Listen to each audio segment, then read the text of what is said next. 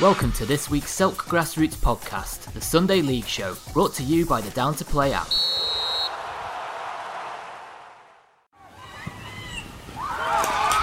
Grassroots football is finally back and we're buzzing. Get Down to Play today, the UK's leading app for next game availability. Download Down to Play from the App Store and Google Play.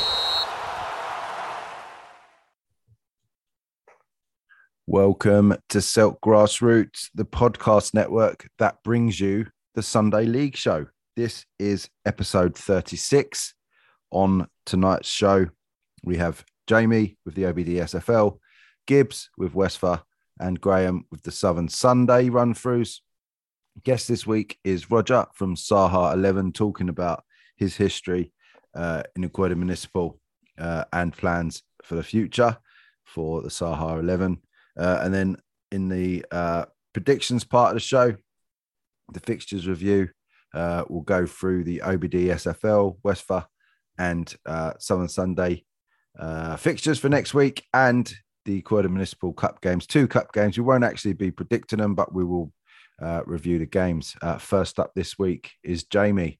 Jamie, sadly, this isn't the first internationally recorded Selk podcast. We have had American teams on a podcast before, but you are calling in from a different country today, so I guess this class is the second international call we've had.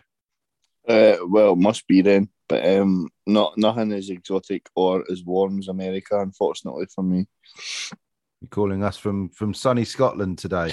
Rainy, windy. Oh, there's a surprise. Grey Scotland. Well, it must be good to be north of the border where people can understand the things you say. Yes, it is. Very much so. Right, so the senior division, let's get straight into the results from yesterday, Sunday, the 8th of May. I really forgot where we were there. In the senior, some big results yesterday. Kamazi winning 2-0 against Roca Seniors. A big result for Kamazi as they look to hold off their relegation worries, and they did that, Jamie, with a 2-0 win against Roca. A surprise result, but Roca really can't do anything in the league. They seem to be having their results taken away from them for various reasons. So perhaps they've given up the ghost, and Kamazi taking advantage of that yesterday. Maybe, yeah. Roca, a bit funny, aren't they? Not really sure what they're going to get one week to the next, but yeah, Kamazi, I think that's them all but safe now. Where I think maybe goal difference is probably just worth that extra point to them in this instance with Farnborough with 1 game left. So it's a massive win for them. So that'll be a huge relief, I think, in the Kamazi camp. Yeah, a massive relief for Kamazi going into next season. They'll be looking forward to their senior division retrieval next year. Farnborough Old Boys giving the walkover against folded Blendon yesterday. As Jamie said, though, I think not going to be enough for the Farnborough boys.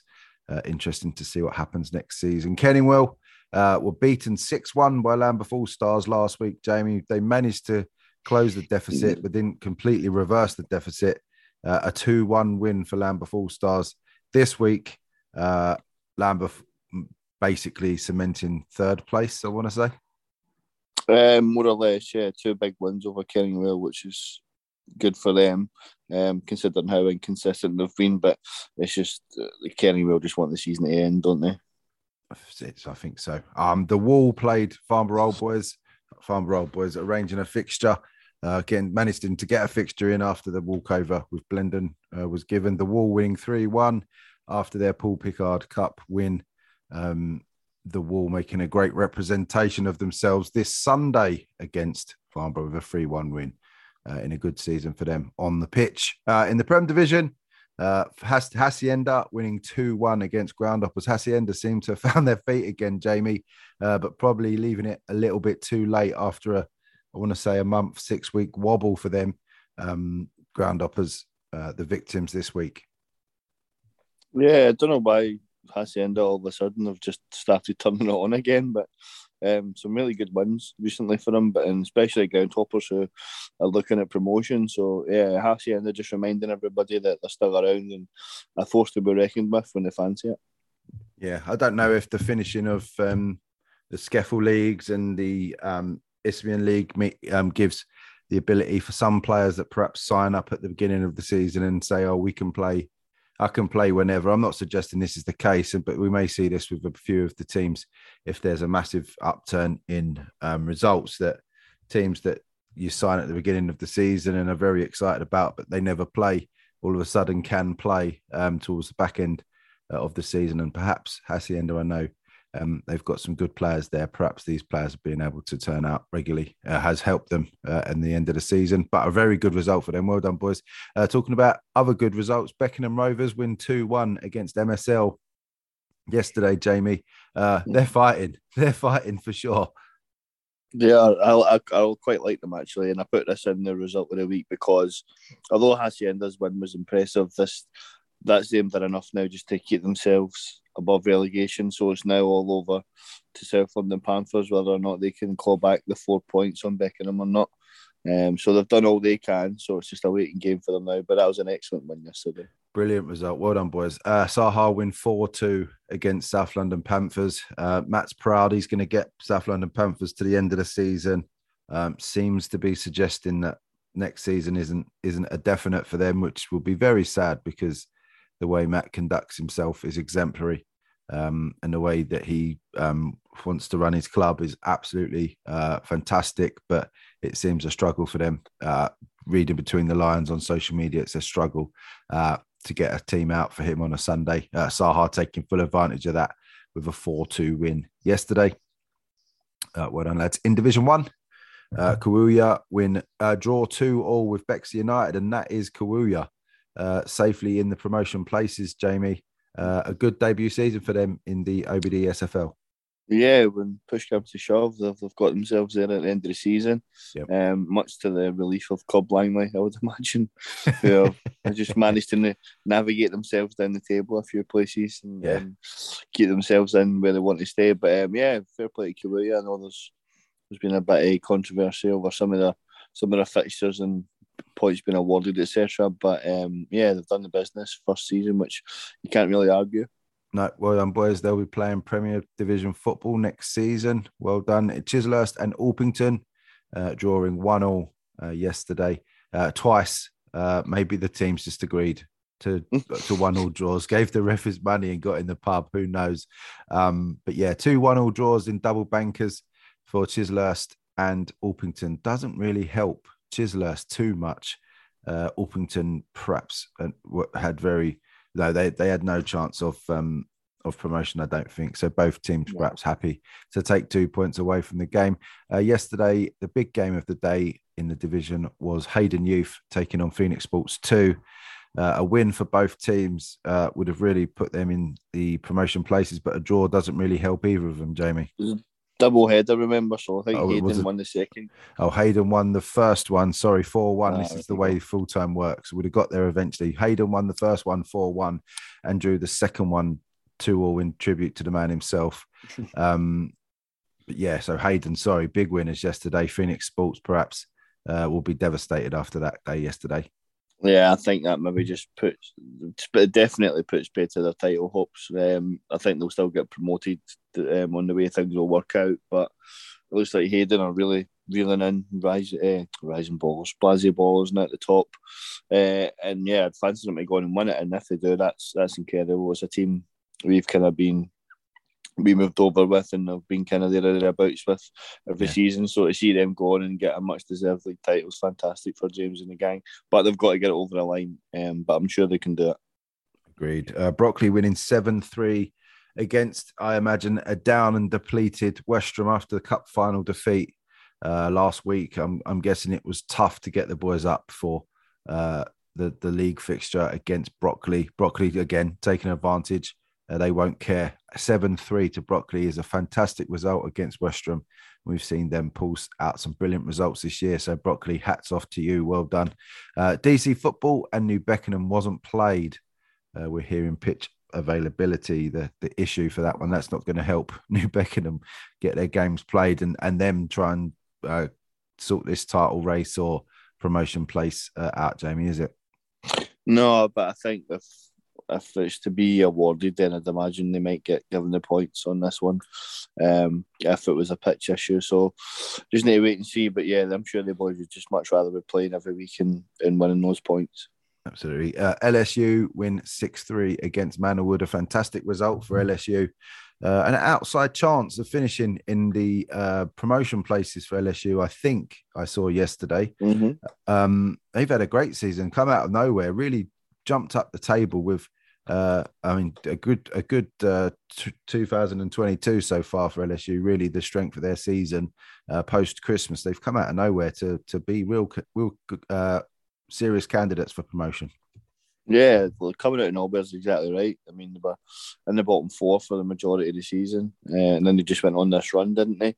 Yeah. And just they've picked up points everywhere, which, you know, if all you need to do is put together a good run, and all of a sudden you're looking at the right end of the table. So, yeah, it's something for them to keep playing for. I'm not sure how many games they've got left, but there's a carrot there for them. So, yeah, hopefully they can push on and see how well they end.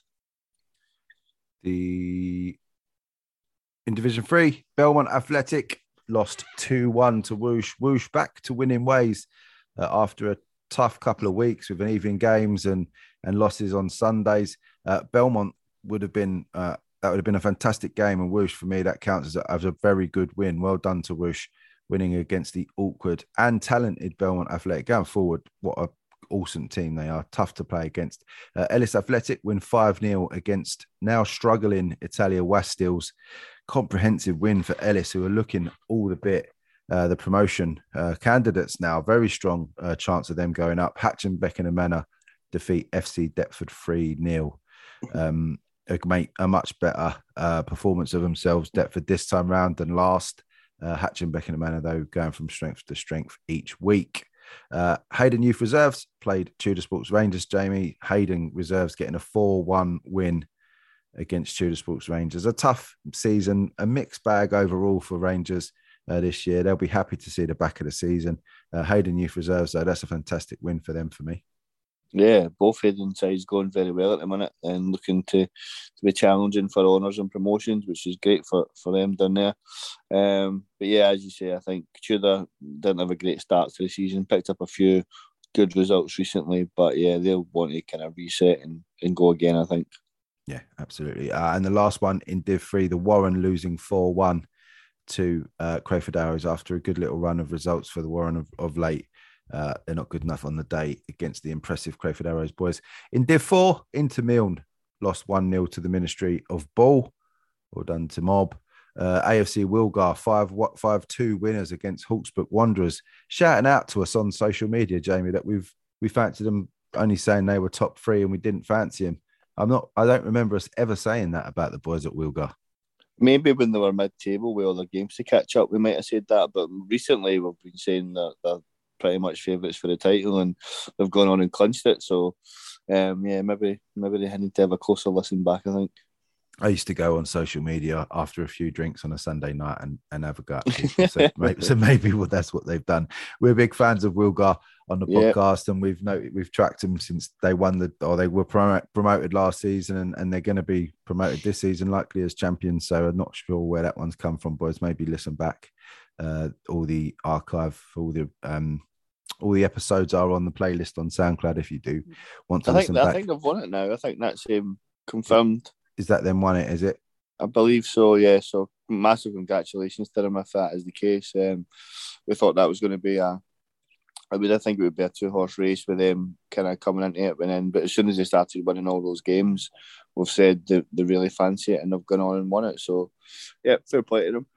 Well done, boys. We'll go through all the tables at the end of the season and do the full review and give everyone their props at the end of the season.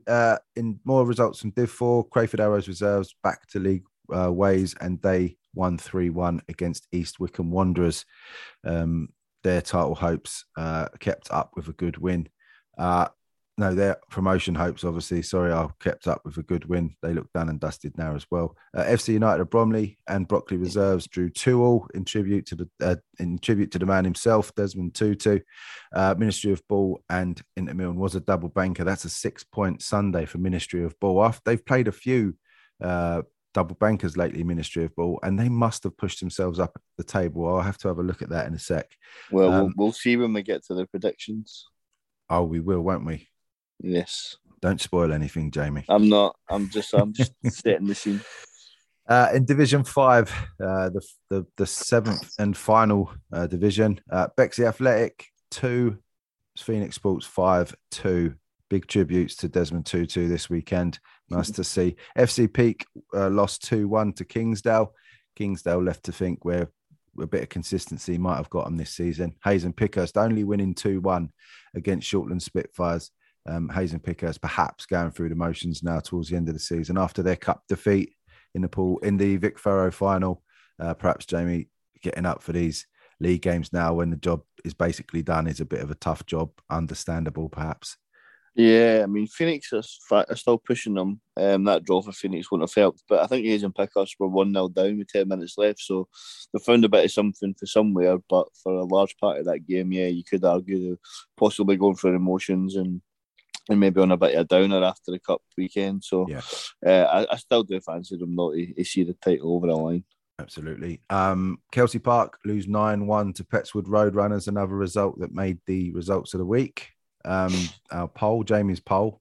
Alberton Colts win 2-0 against South London Spartans. A good result for the Colts. It's been a tough month or so for them, and they haven't picked up very many wins. So to do that against promoted South London Spartans represents a good Sunday for the Colts. Come on, the Colts. A good win. SE Lions win 8-1 against Benhurst. Jamie, Benhurst are on the beach already. They don't care what happens for the rest of the season, it seems. They're February, March and April rather poor considering their start where they were up amongst it in Division 5. Now it looks like, they're settling for their mid-table finish. Yeah, their season finished at the turn of the year, didn't it? They've done enough. Yeah, they made enough. They did enough work. I'm just going to look at the Division 4 table. It's really interesting to see the top four: Wilgar, Crayford Arrows Reserves, Crayway, and Ministry of Ball. How many games played in this division? 20. Ministry of Ball can still technically be promoted if Crayway lose their 2 remaining games. So that's an interesting one. Ministry of Ball 2 goals behind Crayway on the goal difference. 8+8 for Ministry of Ball, +10 for Crayway. Ministry of Ball 34 points, Crayway 37 points. I wonder if they've got each other to play towards the end of the season. No, they haven't. Crayway play Brockley Reserves, into Milne play Crayway as well. Yeah, the matrix doesn't allow for these exciting games at the end of the season, unfortunately, to be saved. Ministry of Ball play Phoenix Sports 4 at the end of the season. Phoenix Sports 4, can they make it? Can they do anything? 12 points. Yep. They can get amongst it as well. So Phoenix, Ministry of Ball and Crayway and Crayford Arrows, their reserves, their places aren't confirmed. Their promotion places aren't confirmed yet. Plenty of exciting football left in Div 4. Don't know why we singled out Division 4 then, but I wanted to get that. I wanted to get that sorted. So, Jamie, I'll see you on the other side for the predictions, and John White will be joining us via the power of WhatsApp.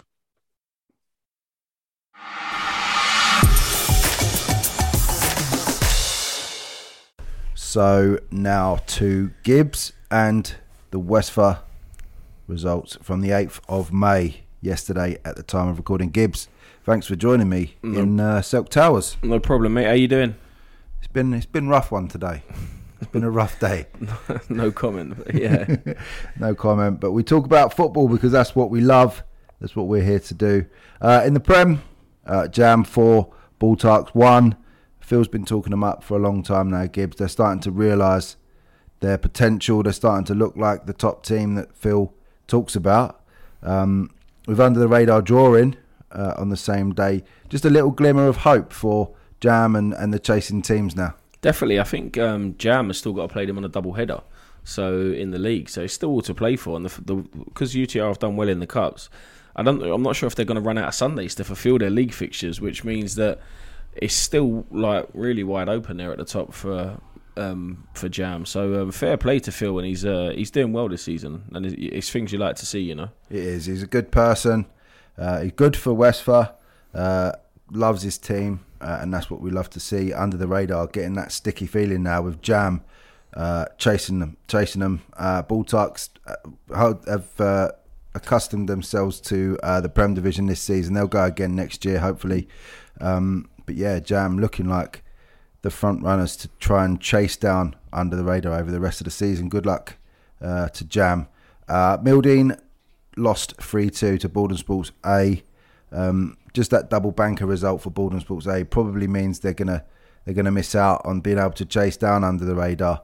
But a good win for them yesterday against Mildeen, and Billy seemed to enjoy the result. Yeah, I think it was, I spoke to Bill, I think it was about a 90th minute winner or 88th minute. It was quite late on in the day that they got the winner. And I think they missed a penalty as well, Borden. I think at 1-0. Wow. At 1-0, I think, I believe someone tried a little Panenka it hit the crossbar. I think it was Jason, Bill said.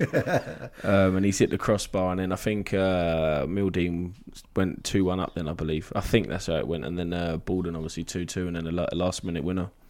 Congrats to Borden. It's been a good season again for them. Hopefully they'll go again next year. Mildeen again accepted the double jump and accepted the challenge into the Prem. It's been a tough year for them, but again, hopefully they'll be able to stay and fight for next season. Fair play, yeah, because they took the jump, and they've had a bit of a rough season, but they've fulfilled their fixtures. They've not jogged anything on or said no, we ain't playing. Do you know what I mean? So fair play to them. No, we gave Borden credit for taking the double jump last season, and Mildeen have done the same. Obviously, slightly different results for each team, but Mildeen, it's a free swing for them this year. So fair play for taking the risk. Well done, boys. In the senior, Barnhurst 6, Rising Talents 2. Barnhurst showing that they are a team to be taken seriously. Started a vets team for next season, Saturdays. What that means for their Sunday team, I don't quite know yet, but they look like they're going to see this season out strongly. They're going to stay around next season as well. Yeah. To make it a smoother transition in between 23 and 24 season. Yep. But that is a great result. I mean, we played Rising Talents ourselves earlier on a few weeks back now, 6 weeks back, a month back, and we was 2-0 down and got back to 2-2. So I know what side they are and what players they have. And for Barnhurst to get 6 past them, that's a great result for them. Barnhurst find themselves now 4th in the Prem, which is in the senior in Westfield, which is a great turnaround for them. They've got to be looking for that Prem, haven't they, next season? Get them in the Prem next year. Last result in the senior, Burridge Blues 0, Metrogas 2. Metrogas's unbeaten league campaign continues, flawless. In fact, all wins in the senior so far. Do you know what? They're just a machine. They're a train. I went to their game Wednesday night, and just watching some of their players and the way they are as a team, and their togetherness and the spirit they have in the side. They never give up. They're full of running. They're committed. Do you know what? They are just a top young side, and they're going to continue to grow, and they're going to be a problem for a lot of teams. I think they are. I think if rumours go through and we see some teams leaving for other new leagues being set up, Metrogas will go into next season's Prem Division as very strong candidates for winning that. 100%, definitely. A lot of the other teams and who will be competitors in the league, Phil Jam fancies them a lot. He likes them. Burridge Blues have accustomed themselves well this year. I think they've made it obvious that this is their last season in Westphal.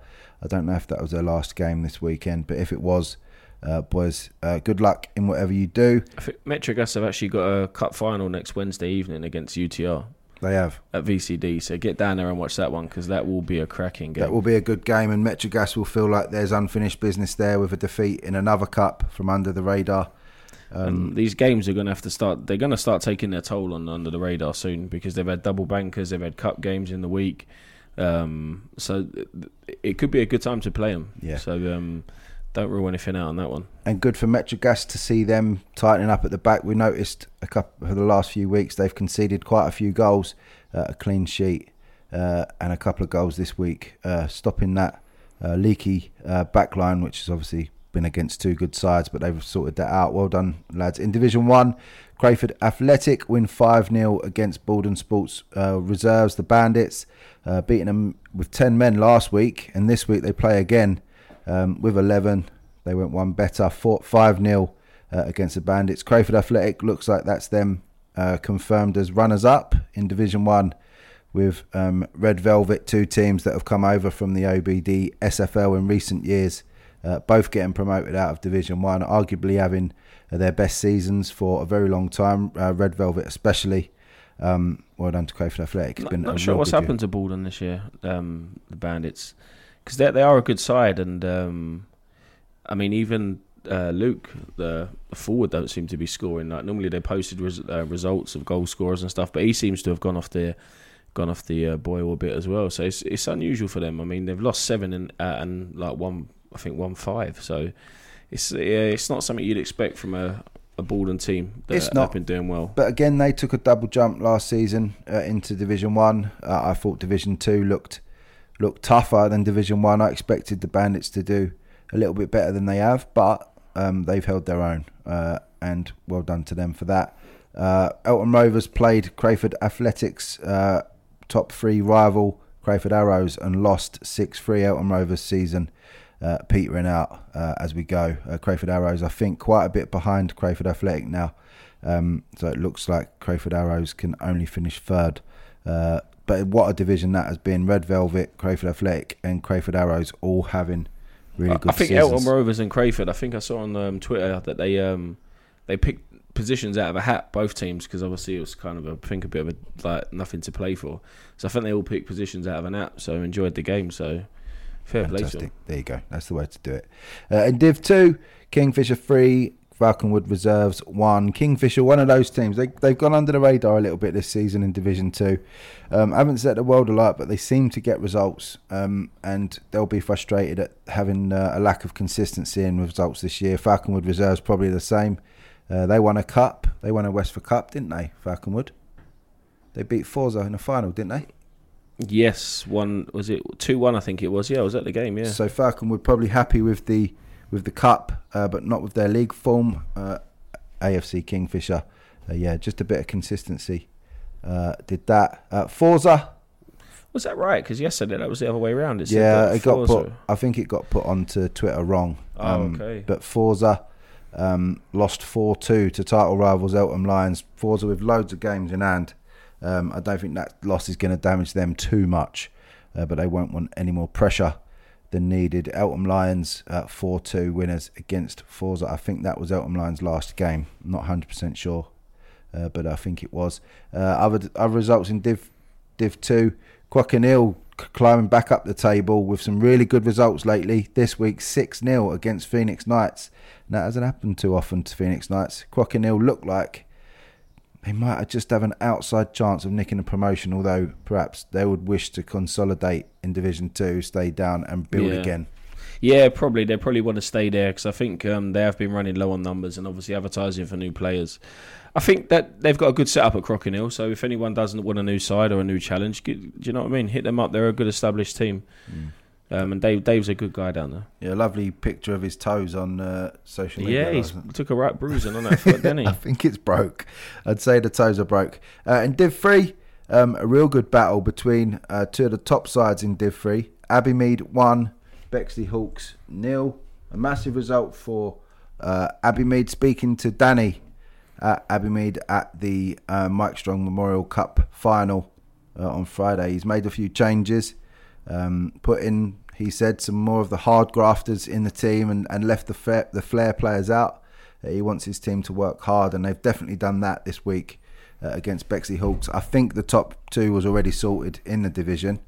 So Bexley Hawks perhaps not giving their best, but Abbeymead are going until the end and realising some real good form towards the end of the season. 1-0 against Bexley Hawks can't be sniffed at. No, definitely it's a great result to get towards the end of the season. I think they just fell a bit short with Willage Common and the games not being played there. I think that didn't help them, Abbeymead. But I think it's probably been their best season in a few seasons, and that's hopefully something for them to build on. Absolutely. In Div 4, FC Barker 3, South East Athletic Maroon 1. An important win for Barker, given results elsewhere with their title rivals. A big win for Barker. Keeps them top. I think, again, that's their season done. They've played a few more games than everyone else. Inter Belvedere certainly have finished their games. They won 2-0 against Hartford Athletic. That was my game yesterday. A real good game on a lovely pitch, it must be said, at Bexley Grammar. It was the grass was perfect, a little bit hard, but a good game of football. One yellow card. I can't remember more than 5 or 6 free kicks in the game. Luckily, I had league appointed assistants yesterday, so no worries about Linos not doing their job, or Club Linos not doing their job. It was a good result, well deserved for Inter Belvedere. Hertford Athletics striker Louis Clark not available to him yesterday, and really it showed when they didn't really make any chances yesterday, and when they did, they were half chances or snatched at. And really it led them, they didn't really put a glove on Inter Belvedere's goalkeeper. A good win for the boys. Hertford now, I think, with 2 games to play against Kingsford to see their season out, which it's no easy task. But yeah, good bunch of guys at Hertford. Manager Kamal was an excellent lad, and Inter Belvedere boys always welcoming. Thank you for all the nice comments on social media as well, boys. In Division 5, Peckham Rye Reserves 2, Old Fortronians 2. A Desmond in tribute to the man himself on a lovely sunny day yesterday, Gibbs. Struggling for numbers yesterday. Yeah, it's probably been the first time this season, and I think where it's been a long season for us in cup games and leagues, I think it's just took its toll on the squad, and we've got a few players out injured at the minute, carrying knocks. We had a few that couldn't make it just for work, but we had 13 yesterday. Josh came down, but he had his boy, so he had to drop his boy home, so he could only make first half. And there was about 10 or 12 of us out Saturday night, because one of the lads, Cornet, he was fighting at Epsom. It was in a boxing match. The Warrior, he won unanimous decision, so that was always a good night for the Rye as well. And then unfortunately he came off yesterday as well. He was feeling unwell, so we was down to 11, and that was with myself and Ricky, the other manager. So I had to play 90 minutes. Ricky, how are you feeling today? I was a bit sort of small, should we say, but went up top, set up roll-ins a few times, got a goal myself. So, nice. So it wasn't, got a yellow card as well, threatened of a sin bin. So just general Sunday league. But on a whole, the lads, we was unlucky not to win the game, I think, in the second half. We was 2-1 down at half-time. But Old Fortronians are a good side. They've got some good players about them, and they've got a bit of know-how about them. They're centre midfielder. Their skipper's a good player. They've got a good centre-half as well. And they kind of just build the team around that, to be fair. So, but they're a good bunch, and they've beat us in the cup final, draw of us in the league. So they obviously do something right. Do you know what I mean? So take nothing away from them. But yeah, no, it was another point towards the league. We've got 5 games left. I think we need about 5 points or 4 points to mathematically confirm the league. So it was another point towards that, and we didn't lose, so we're still unbeaten in the league. So is that important to you to keep that 0 in the L column? Yeah, I mean it is, but I mean the main thing is to win the league. I mean it's always nice to go unbeaten, but if you lose a couple of games, it's going to happen this Sunday league, and you can't always get your best team out. But yeah, we are going to try and keep that unbeaten run for the league. But as I say, sometimes when you're at the top, everyone wants to beat you, so you kind of play the best of everyone every week. Every player comes out for the game, so we are playing people's best teams, and we might come unstuck, you never know. But as it stands, we want to win every game, and we give our all in every game, and coming off the back of 2 defeats, and then we've got a draw, so we're looking to build on that. Do you know what I mean? I do. And you wanted to give tribute to the man himself yesterday. Yeah, of course, you know. In Div 5, South Ballers 2, Danson Albion 4, an awkward Danson Albion. Lots of teams are coming on and saying how if they get that first goal, then they're sitting behind. South Ballers, very much a project at the moment of improvement. I guess they're building that up for next year. Brownie and all the boys down there are looking to build that up in preparation for a push at the title next year. But a good win for Danson Albion, and they're the only team that can get involved with you, really. They can, but they'd have to win every game. They're on the same amount of games as us, but I think they're 11 points behind, so they'd have to win every game and beat us twice as well. Okay. So that's why I say it's kind of. So you'd need to lose all your games, and they'd need to win all of theirs, basically. Yeah, basically. Something along those lines. Basically, yeah, pretty much. Well, they got one of them yesterday, but you got the point. In Div 6... Footscray Sharks. the Footscray Sharks, after a triumphant Mike Strong Cup, Memorial Cup win on Friday night against who did they play? Foresters debut season in the league. Well done to Foresters on the night, but Footscray Vets, in truth, they didn't really get out of second gear. They didn't have to. They used that big pitch really well. But yeah, Footscray winning 7-0 on playing Friday night, playing Sunday. Who says the old boys can't do it? No, fair play to them. They've done well this season, haven't they? Like every week, turning out results and scoring goals. And sometimes I know myself, as you get older, the body takes a little bit longer to recover as well. But they've been consistent every week, scoring lots of goals with the forward mat up front, and they're defensively very good as well. So fair play to them. A very good unit. 7-0 win against Chimera in the third best division. The second best division. The King of Heart Media Production, Div 6. In Div 7, the best division, the Silk Grassroots Podcast Network Division 7. Div 7, this is the 7th best division. Oh, by the way, Steve insisted in calling you Gibbsy last week. What did you think of that? That's not on, is it? He gave me a compliment on social media today, so I owe him a beer, so I can't... I'll let him off for that one. He'll take that as well. He won't let that go. He's a pal. Fleet Down United 4, the Peoples 0. The Peoples announcing that they won't be continuing next season any league-based teams. It seemed like they didn't fancy it yesterday. 4-0 to Fleet Down, who are starting to catch the eye in Div 7. That's back down to earth with a bump for the Peoples, isn't it? I mean, up till Christmas and maybe just up to Feb, they was top of the league. They was doing well in the cups, and since Christmas, it all just seems to have unfolded a little bit. Not nice. No one ever wants to see teams not continue. Definitely so, not. Especially, I mean, I know we all have banter and stuff, but Kai does put a lot of work in for them. He does. Do you know what I mean? And I know myself how hard it is to run a team, and all other Sunday league managers, like behind the scenes, you know, when you're dealing with admin, fines, paperwork every week and whole game and stuff, it ain't just turning up collecting subs, so it can be a strain. And I know he's only a young lad as well, so he probably just wants to enjoy football, and then he'll probably come back in a few seasons and maybe manage again once he's played. So fair play to him, but yeah, as I say, we never want to see anyone fold, but I'm sure they'll return. I think they're keeping the charity team thing going, so that'll obviously keep the boys together.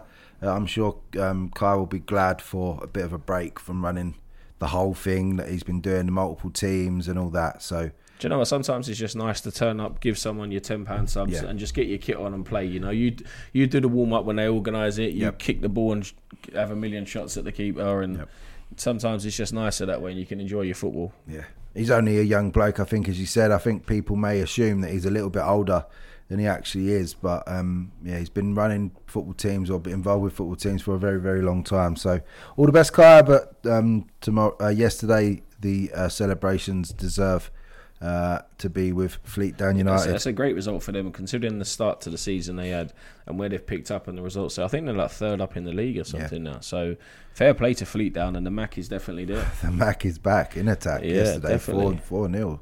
Well done, boys. Bexley Village Vets with a good win against New Cross Rovers Reserves. 5-3, the Bexley boys win. New Cross Rovers, again, another team, their reserves that looked like they were going to do something this season. Since that semi-final they lost, they've not. I think they've gone off the stuffing boil a knocked bit, out of them. Yeah. Sometimes it is hard. I know we all enjoy football, but you know, like if you're not going for the league or for the cup, to try and grab people out of bed on a Sunday morning, sometimes if they're not motivated enough, it can be a bit rough and a bit hard. So, but Bexley Village Vets, that's a great result for them as well. Very good. I mean, they haven't got anything to play for, but they've managed to get up for it yesterday and get a good win. It's well done, boys. Last one in Division 7, Greenwich Hot Shots 3, Intercross 2.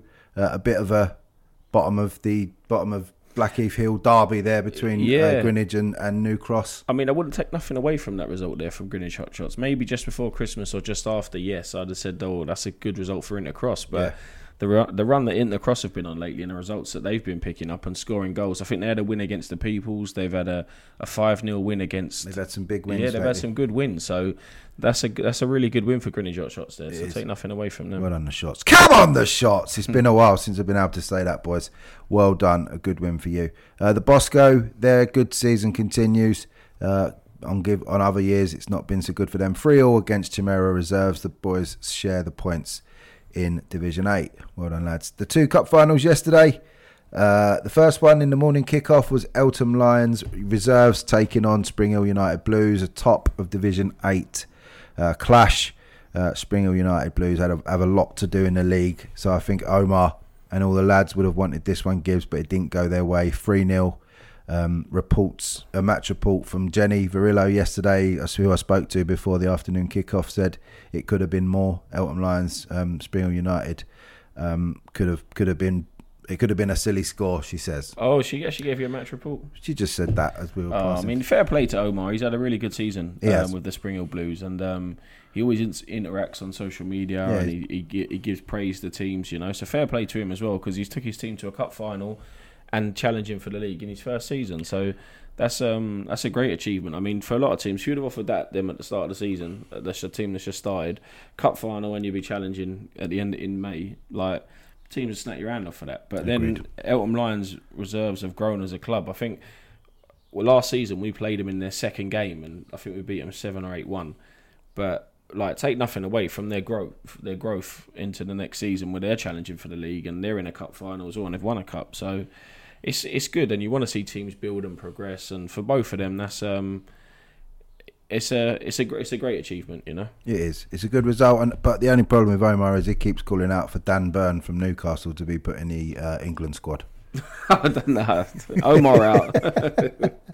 Adidas Athletic played against Sidcup in the Clinton Lyndhurst Elliott Memorial Cup. That was the afternoon kickoff. This one is in memory of our friend on the podcast, Chris Elliott, who gets a lot of stick from us. But we respect. He was at that cup final yesterday. That's why they lost. Yeah. Elliot out. Oh, he was there before, was he? Yeah, I'm sure he must have been. Okay, Elliot out. He didn't even score. No doubt he was on the fucking water bottles again. That he's fucking filled them with piss. Do you know what I mean? Well, this cup in the afternoon was a great tribute to his dad on a lovely sunny day. The game, I mean, it was tough. Both teams, I think you could tell they weren't used to having so much space on the VCD pitch there. Acting as fourth official. It was a joy to be able to just stand and watch a game of football and just throw a football on every now and again and let everyone know what the extra time's going to be. Graham Seymour in the middle had a good game, and the two Lions, Tarek and John. I think we all enjoyed the day. Thank you to Westphal for the great trophies and looking after us on the day. Paul, Jace, and I think Mike was one of the people there who was running. He did more running than some of the players on the pitch, getting the balls back over. They're a good side, Adidas. Adidas were a good side. I've not seen anything of Sid Cup this season, but I think we played them last season or the season before. But it's good that teams are sticking around and progressing and making cup finals, you know. But Adidas are a good side. They are a nice bunch of guys. The benches were brilliant, good to talk to in the game. They kept running. They were lively. Wanted to get over to their fans and all that stuff after the game. Lively bunch, but we like to see that enthusiastic Sid Cup. I can't really remember too many chances for them, and even Adidas's goal, the ball sort of whipped in from the edge of the box and it went through a few legs. The keeper didn't see it. Adidas goalkeeper probably man of the match, but that wasn't because he was bombarded with shots. He just was absolutely flawless in the game. Any time he was called upon, he did his job, and that probably tells you all about the game that you need to know, really. It was tough. It was a tough game. Obviously, the boys in Division 7, perhaps free-flowing, excellent tiki-taka football is not what you're going to see, but the boys gave their all, 100% in the heat, plenty of cramp and all that stuff. Yeah. But yeah, well done to both teams. It was an excellent day to be had. Gibbs, I'll see you on the other side for the predictions with Mark. No problem, mate.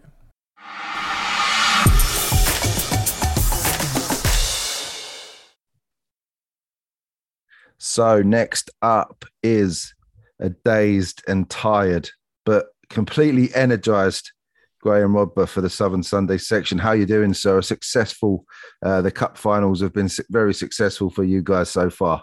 Oh, Andrew, what can I say? I might be tired, I might be fatigued, I might be knackered, but I am absolutely buzzing for this tonight. I'm full of it. I'm absolutely full of it. You're going to get quips, you're going to get quirks, you're going to get good jokes, you're going to get bad jokes, you're going to get a bit of ranting, you're going to get a bit of sensationalism. You're going to get it all out of me tonight. Tonight's the night. Fantastic. But I must say that later on in the predictions, because we're a little bit later than normal, than we are normally, the predictions were a bit of a rush for Dan. So he's left the puns out, but he has explained himself. And we'll read that out later on in the show. I should have a birthday more often, Andrew. That's all I'm saying. Yeah. Happy birthday for tomorrow, by the way. At the time of recording, happy birthday today for you. At the time of release, should I say happy birthday today, Graham? Thank you very much. Looking forward to it. 38 days young, and I'll still be probably on the Southern Sunday in another 38 years if I'm still alive. You're just a youngster. I'm 39 in a couple of weeks' time. Do you know what? You don't look a day over 38, mate. Thank you very much. My pleasure. My burnt face and head today after a day in the sun tells a different story. But come on, the weather over the last few days. I mean, Leatherhead have been playing cup finals. Westford have been playing cup finals. Ober the ESFL have been playing cup finals. Barnet have been playing cup finals. Watford Sunday League Cup finals. Southern Sunday Cup finals. We're all buzzing for it. It's been brilliant on Twitter. The weather's been brilliant. Well done to everyone for getting your cup finals on. Brilliant. Yeah, and those poor London FA clubs playing their cup finals at another seemingly rubbish ground. Oh, I saw that earlier. Yeah, it's disappointing to say the least. But at silly times of the day as well on a Sunday. It's not for me. Right, straight into the Supreme Trophies Graham Dodd Premier Games. These are all results from Sunday, the 8th of May, and some big ones as well. Park Life 2, Southwest Rangers 4, the first one up in the Prem. Clapham Rovers 2, AFC Putney 1, AFC Balham 3-1 against Albion down. Swag 2, Westminster Wanderers 2. Westminster Wanderers, Graham, grabbing that point, much needed point. But yet today's winners really do look like Clapham Rovers. Oh, absolutely. So, yeah, we've got a bit of clarity in that Premier. Putney now can't win the league. So that's another team now ruled out of it, which is interesting. Southwest Rangers, I mean, they're keeping it really honest, aren't they? Win, win, win, win. They're playing really well, getting a team out every week. Now it's a lesson to everybody. They've got nothing to play for. They're getting a team out and they're getting results. They're enjoying their football. So well done to Jordan and to Sam down at Southwest Rangers. Balham, I mean, that's a big win for them against Albion in the context that they're still in this title race. And with the games that they've still got to play, if they can pull out the results, why not? I mean, Balham have got to play Clapham Rovers next week. That's an awfully big game. It's a massive game. Will it make our games of the week? Tune in to the second section of the show. Just want to say the only other thing a couple of comments on that. Swag, I think they would have expected more than a 2-2. Yeah, definitely. They've got a lot of work to do now. They've got a lot of work. It's unlikely. It looks like the winner's going to be out of Clapham Rovers and Balham for me. Yeah, I was going to say, I think with that draw today for Swag, I know they've got games in hand, but Clapham Rovers and Balham got to be the favourites now. Yeah, no, I think so. I think another 2 points dropped, and I saw a clip on social media earlier in between the cup finals, and there was a one-on-one chance, and it just went wide. And I think that's just a bit of a summary that we were talking about last week in the preview, Andrew, was you've got to be ruthless and you've got to take your chances. And the last thing decided, it's goodbye to Albion from the Premier Division on today's results. They're relegated after the Westminster results. So Albion, well done. You've given it a good go. But yeah, just not enough. They can only get to 14 now. Wimbledon Town are on 15. So it'll be championship football for Albion, sadly, next season. Not disgraced himself at all. Played all their games, even playing midweek to get their fixtures played. A long-standing club. I don't think we need to go into all that stuff again. Albion will be back next season. There's no two ways about it. Unlucky to the boys. Balham with their own aspirations this season had to do the job today. Albion will go again next year in the championship. So you're right, Andrew. And back to back games, they had Balham and then they've got Swag in a couple of weeks' time. So the fixtures weren't kind to them at the end either, to be fair. No championship games today. Congratulations to Sporting Continental making a league and cup double this year with the Frank Blundstone Cup win in the week against Cosmos on Friday night, should I say. Comprehensive win. And yeah, what a way to top the season off for the boys. Yeah, they deserved it, Andrew. They really deserved it. I know that they've wanted to win that cup for quite a little while, and yeah, it was a fantastic performance. They were well in command of the game. I mean, the only thing I would say, sort of second half, Cosmos really did step it up, and I have to say they gave it a real good go second half, and they didn't disgrace themselves in any way whatsoever. I think we all know that Sporting Continental are a good side, and they finished their season off in the best possible way, and they're going to take that into next season, and they're going to go into the Premier with such confidence. So not looking forward to it starting straight away, but when it is going to start, then I will look forward to it. But let's have a bit of a break first. Yeah, please, let's have a break. Bob Dixon League One results. Let's do it. I'm going to do these the other way around. I knew that you might. Val County 2, London Ravens 4. London Ravens need to win these games to stand any chance of promotion. But I tell you what, Graham, at the other end of the table, Brixton Town travelled to Junction Elite First, and it looks like Junction Elite First took their eye off the ball. 4-2 win for Brixton. Undoubtedly one of the results of the Southern Sunday season. Agreed. If you look at the way of the both teams' fortunes over the season, 4-2 to Brixton Town. And is that them safe? They have finished 7th in the league, Andrew. They have survived, finished 7th. And poor Putney Pacers, who would have thought that was an absolute home banker for Junction Elite. Poor Putney Pacers have been relegated on that result. I mean, you couldn't make it up, could you? Football is a cruel, cruel mistress at times, and we're going to find that out later on in the with some of the results today. It's been an incredible day, but do you know what? We're talking about Junction Elite. Let's give Brixton the credit. Let's give Brixton the credit. What I mean, they had to get some points on the board, and they won their last two games: 3-2 against Vale County, 4-2 against Junction Elite. If you stay up and you put the 6 points on the board, similar to what the London Hibs lads have done, that's not a fortune. Do you know what? It doesn't matter when you get your points, whether you get them on the first games of the season or the last games of the season. As long as you get the wins and you put the points on the board, you don't have to win it or lose it in the beginning, middle, or the end. Doesn't matter when they come. They've got the points on the board. Yep. And for them to come out of that and to climb up with back-to-back wins to go to 7th, what a finish. Well done, Brixton. Well done. Agreed. Fantastic result, boys. And the Ravens first team will be licking their lips as well and looking upwards at a potential wobble. Junction Elite with quite a few games left to play as well. So London Ravens will be eyeing them up. In League 2, Wimbledon Wolves and Atletico Buble shared a 3-3 draw. Where does that leave Wimbledon Wolves? Is that them promoted? They're promoted. They're up. They only needed a point. That was all they needed. That's a point ahead of AFC South London. So that point, I mean, they had the goal difference. I think it was better by 8 anyway, Andrew. So, 3-3. They'll take that. Great result for them. Promotion. Who would have thought that? It was AFC South London who were there or thereabouts, and Wolves, I think, with their Marcus Lipton Cup run, I think actually that spurred their league form on. I think they got a bit of belief. I think they got a lot of confidence. For them to be promoted today and then to play the Marcus Lipton Cup final next Wednesday, they must be absolutely on top of the world at the moment. So, congratulations to them. Well done. Absolutely. Well done to the Wolves. Buble mid-table finish for them. I think that's decent for them. I think that's cup decent. semi-final as well. So a decent season for them. Yeah, well I done agree. to Buble. I agree. In League 3, back to familiar results for Clapham Chiefs. Sadly, not a 2-1 win, a 2-1 defeat to Dara. Dara probably left to look back at the season, Graham, and wonder what could have been.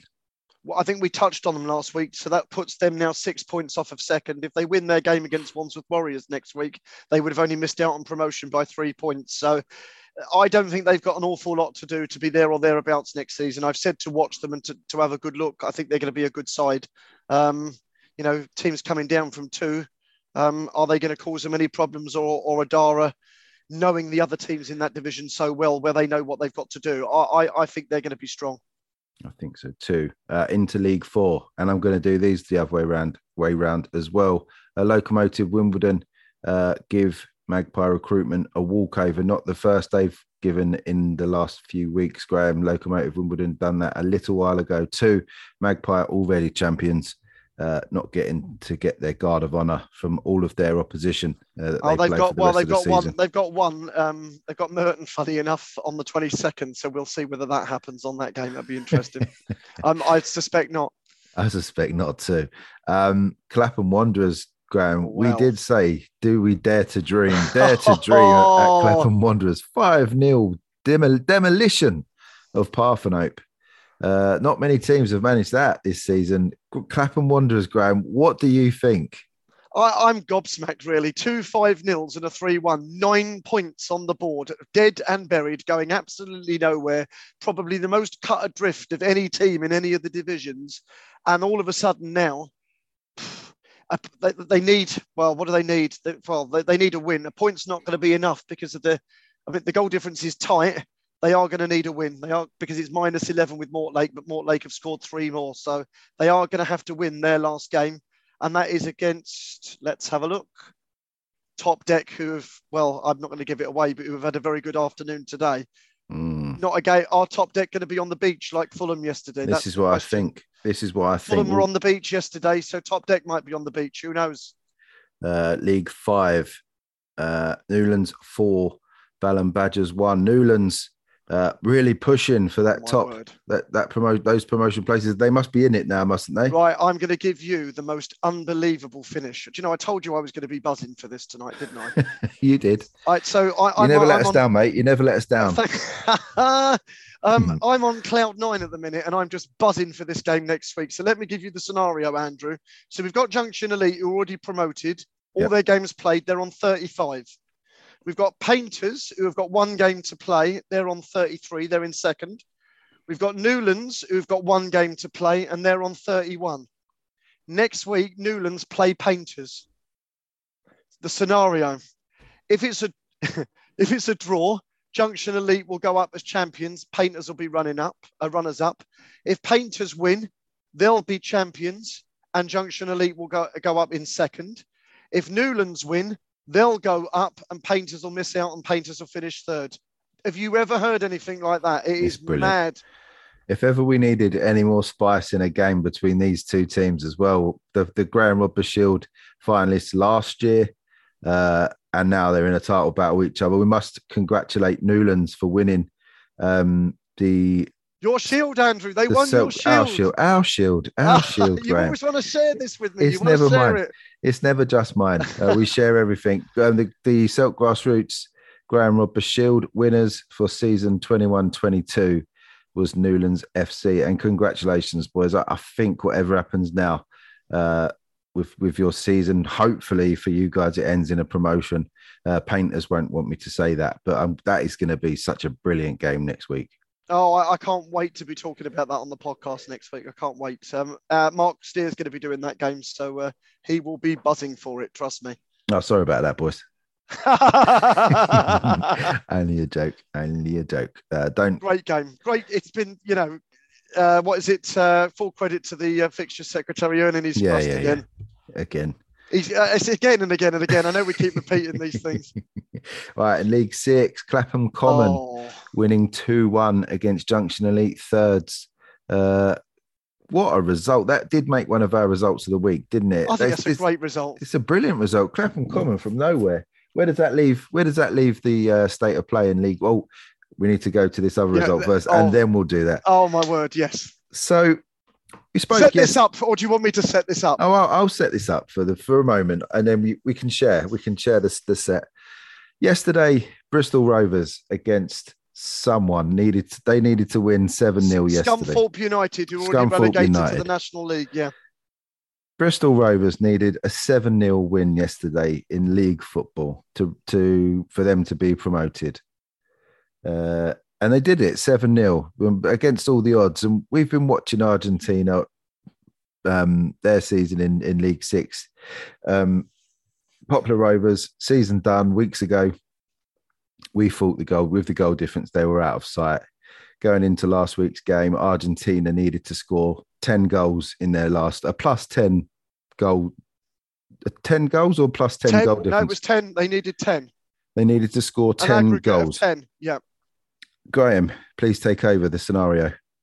Well, I mean, you just absolutely couldn't make it up, really, to be fair. And last week, Argentina won what? 5-0, wasn't it? 5-0 against Clapham Common. 5-0. So they needed the 5 again. They needed the 5 again today. So I'm set up in the press box up at the Met Police Ground doing the cup final. We're just about at the presentation time at that point, by the way. So I'm kind of doing the mic, trying to do a bit of Twitter, trying to get the results as they're coming in. And then all of a sudden, the result then comes in. What did it come in as? 5-1, I think it came in as 5-1. So obviously that was only, or 6-1. 6-2, wasn't it? 6-2 it came in, that's right, 6-2. So that was only 4 goals. So it was like Argentina are tweeting out that they've won the league. And it's like, well, hang on a minute, lads. This is 6-2. You've only got 4. You haven't got 5. And then, of course, I'm getting WhatsApps. I'm getting voice notes. I'm getting missed calls on my phone. I'm getting text messages. I'm getting tweets. And the whole thing has just had a total bloody meltdown. It turns out literally the last kick almost of the game, scramble, ping pong, additional time, bang, it goes in. The whole place down at Rains Park absolutely erupts. They all go ballistic. They bloody won the game 6-1. That's your 5 goals last week. That's your 5 goals this week. That's your 10 on the plate. Give us the championship, lads. Yeah. Oh my God, I couldn't believe it. Do you know one thing that's more surprising, Graham? And I don't want to upset you because I don't know if you've been afforded the same. Go on. Someone DM'd me. Go on. No, I don't think I've seen any DMs. Go on. All right. So sorry if I'm upset you here. You can upset me. Jan Sebastian Graf. Our friend from Argentina. Yeah, go on. Yeah. Hi, Andrew. This is Sebastian from Argentina FC. Every year we do a closing presentation. You guys will be invited and hopefully you can join us and have a great barbecue. Now, somebody else was sent that, apparently. I think Mark got one. I haven't got one. That means I'm going to go then. He's got my meat. No, you can't do that to me. But Sebastian, I mean, we need to extend that invitation to Graham and Mark. And then we can go. To be honest, in my position, man of my position, and the high regard that people hold me in, I don't need an invite, Andrew. It's only the common people that need the invites, mate. It's true. Sorry to break it to you. So Argentina. You outsiders. Argentina take the title. Poplar Rovers, absolutely. Did you see it was a great show on social media of the boys at Poplar. Giving them congratulations and well done, and see you next season and all that stuff. I thought that was a bit of class. Yeah. Well done to the boys. What a nice little rivalry that is now between those two teams. And you know what? They've had a couple of ding-dong matches that I've refereed, but you know what? Actually, other than a couple of little skirmishes, it's been very complimentary, very respectful. I think the Poplar Rovers lads, I think they respect the Argentinians. And if you go back to the podcast that you recorded with them, they almost said that, didn't they? That actually the other teams weren't much of a challenge in the division, with no disrespect to those teams, but they were really up for it always in that Argentina game. They thought that was the kind of the highlight game of the season. But I mean, you know, credit to the fixture secretary for leaving the fixtures the way that he did. I mean, I told you I'm going to be a nightmare tonight. You're very self-indulgent tonight. Well, do you know what? We've put on 5 fantastic cup finals. I've got a right to be happy. You have in League 9. Congratulations, by the way, Argentina. Yeah, commiserations to Poplar. You did a great job. But for a league to be won in that manner or by 1 goal, I just think credit to both teams for taking it as far as you did. It's given us great talking points for weeks and weeks and weeks. We've not known what way that is going to go. What a brilliant ending to a brilliant division. Thank you very much. Yeah, and don't forget Argentina, Marcus Lipton Cup semi-finalists as well. Absolutely great debut season from them. Brilliant season. Well done, lads. In League 9, Borussia Battersea do what they do and smash the sides outside of the top 4. 9-0 win for the boys in Battersea against Larkhall City. A strong win. Perhaps not expected. That's well above what we would have predicted. Borussia Battersea have had a brilliant day. Well done, lads. And Renegades, I mean, They scored 3 grand, but they conceded 12. Renegades will be glad to see the back of this year. That's for sure. Yeah, that's ruthless from Old Town, isn't it? Who, again, give themselves that chance. 4 games to go. You know, they can get up to 41 points. Yeah, and I tell you what, those goals, those plus goals, because Deportivo have scored a load of goals. I was nearly swore there. Deportivo has scored a load of goals. So AFC Old Town knocking 12 in today, that is going to do them no harms at all.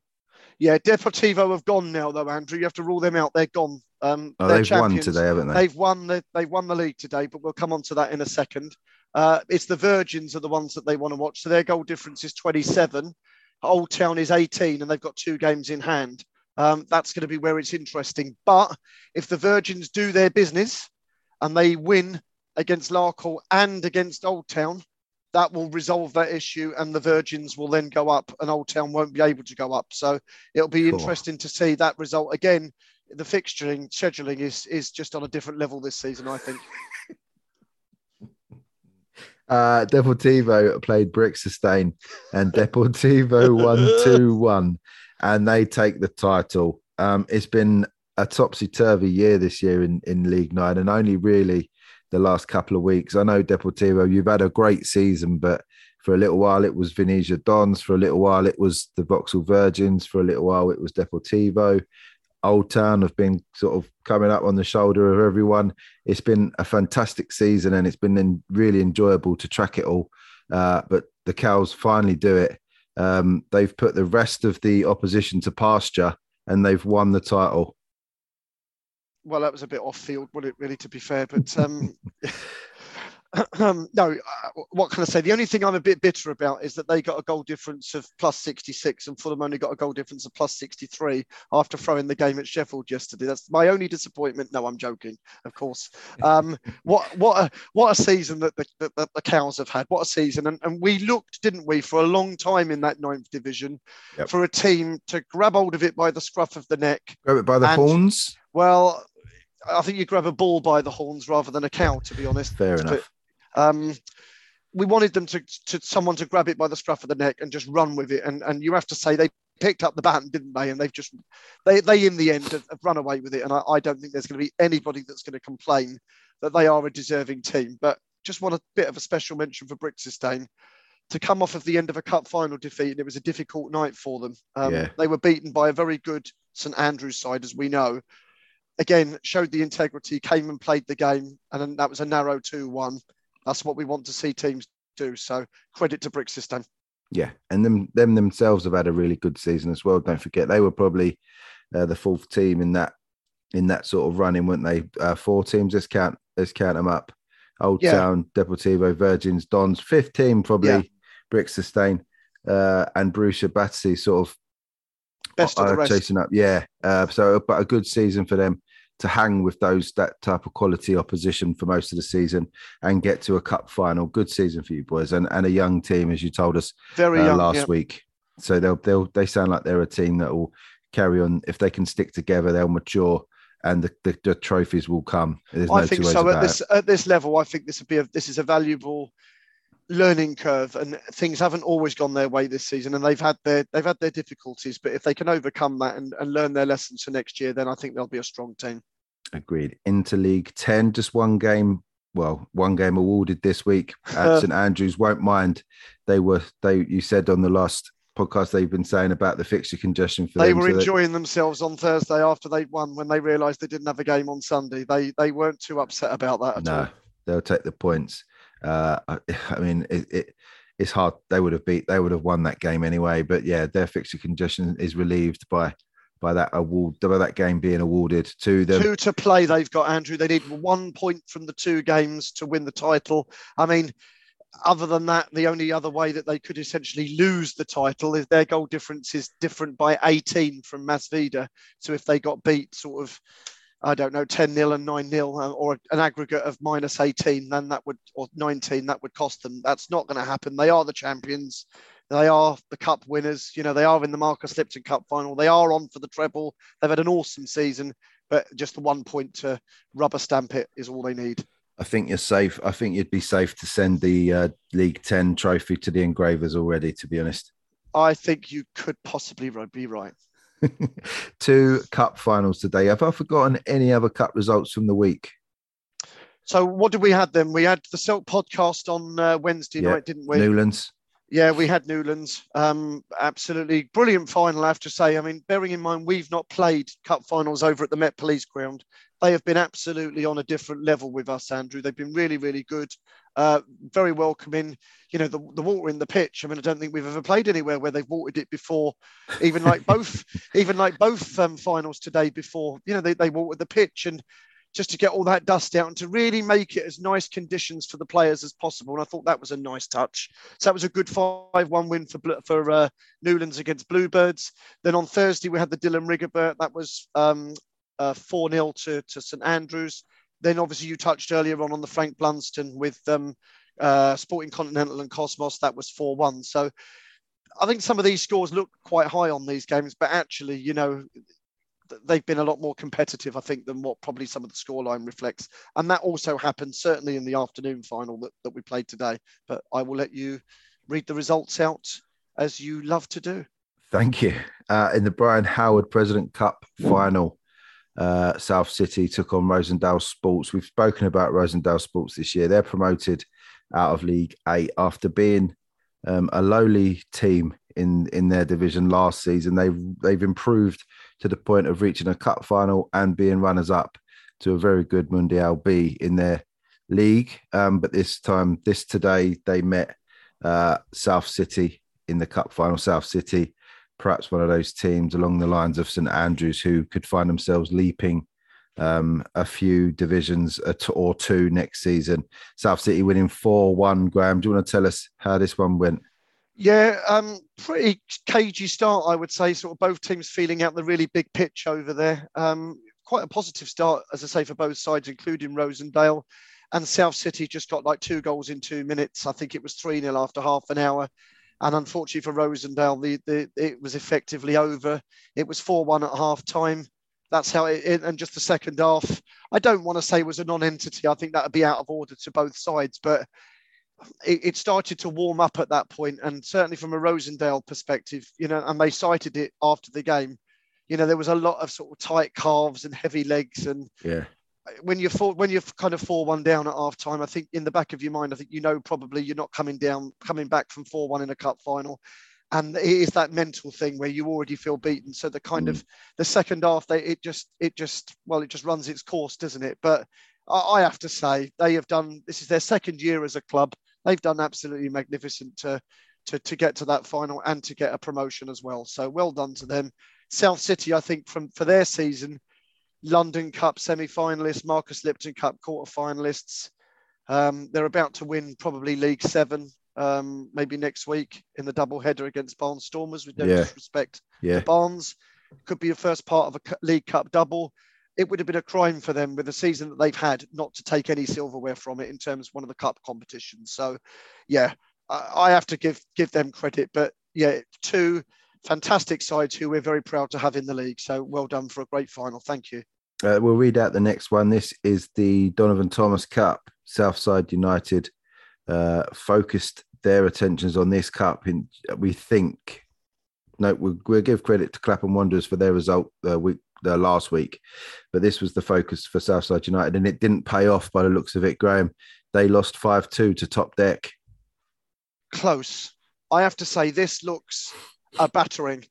This was far from a battering. Top Deck 1 up, Southside 1-1, Top Deck 2-1 up, 2-2, and we're getting towards sort of the last 10 minutes of the game, and we're at 2-2. Oh no!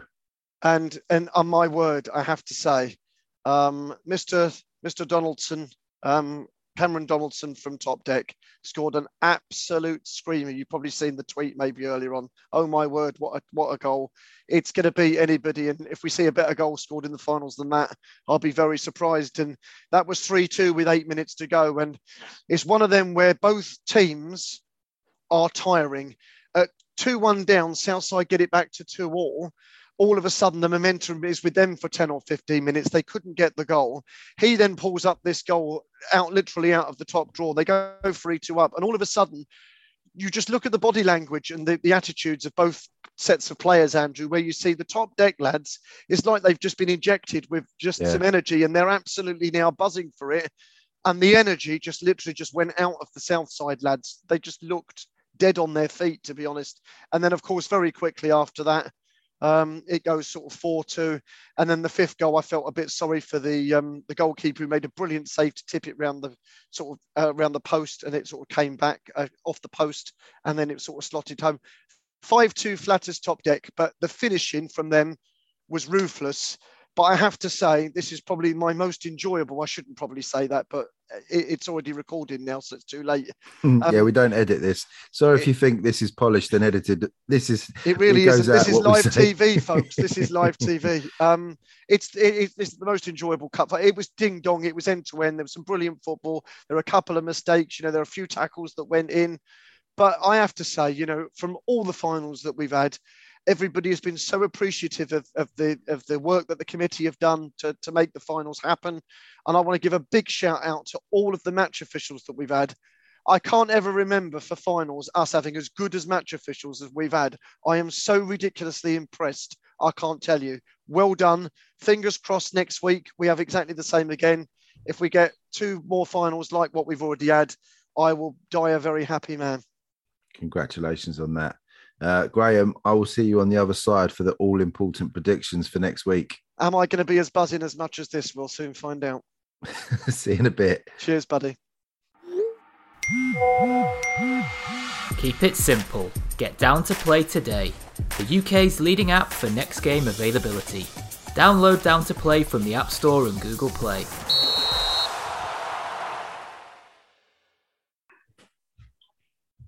So, back to our guests after Gibbs last week.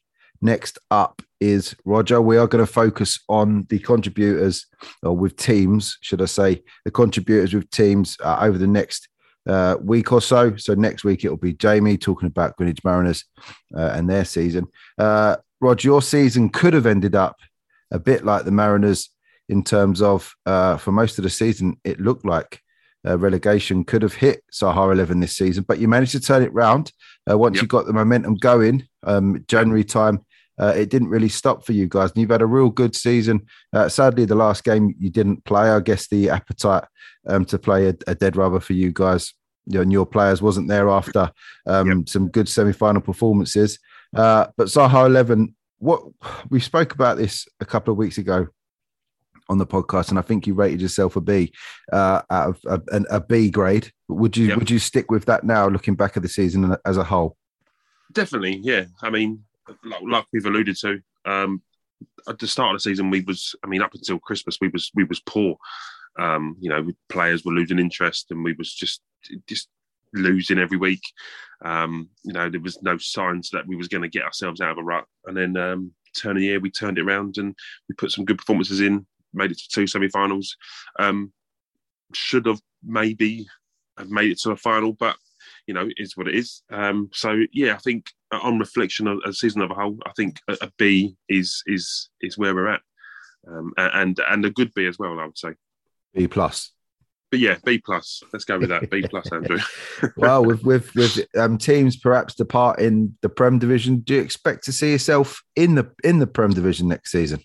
I think it's a real possibility with teams leaving and teams that have folded this season already. I think there's a real possibility that we'll be moved into the Prem. Are we ready for it?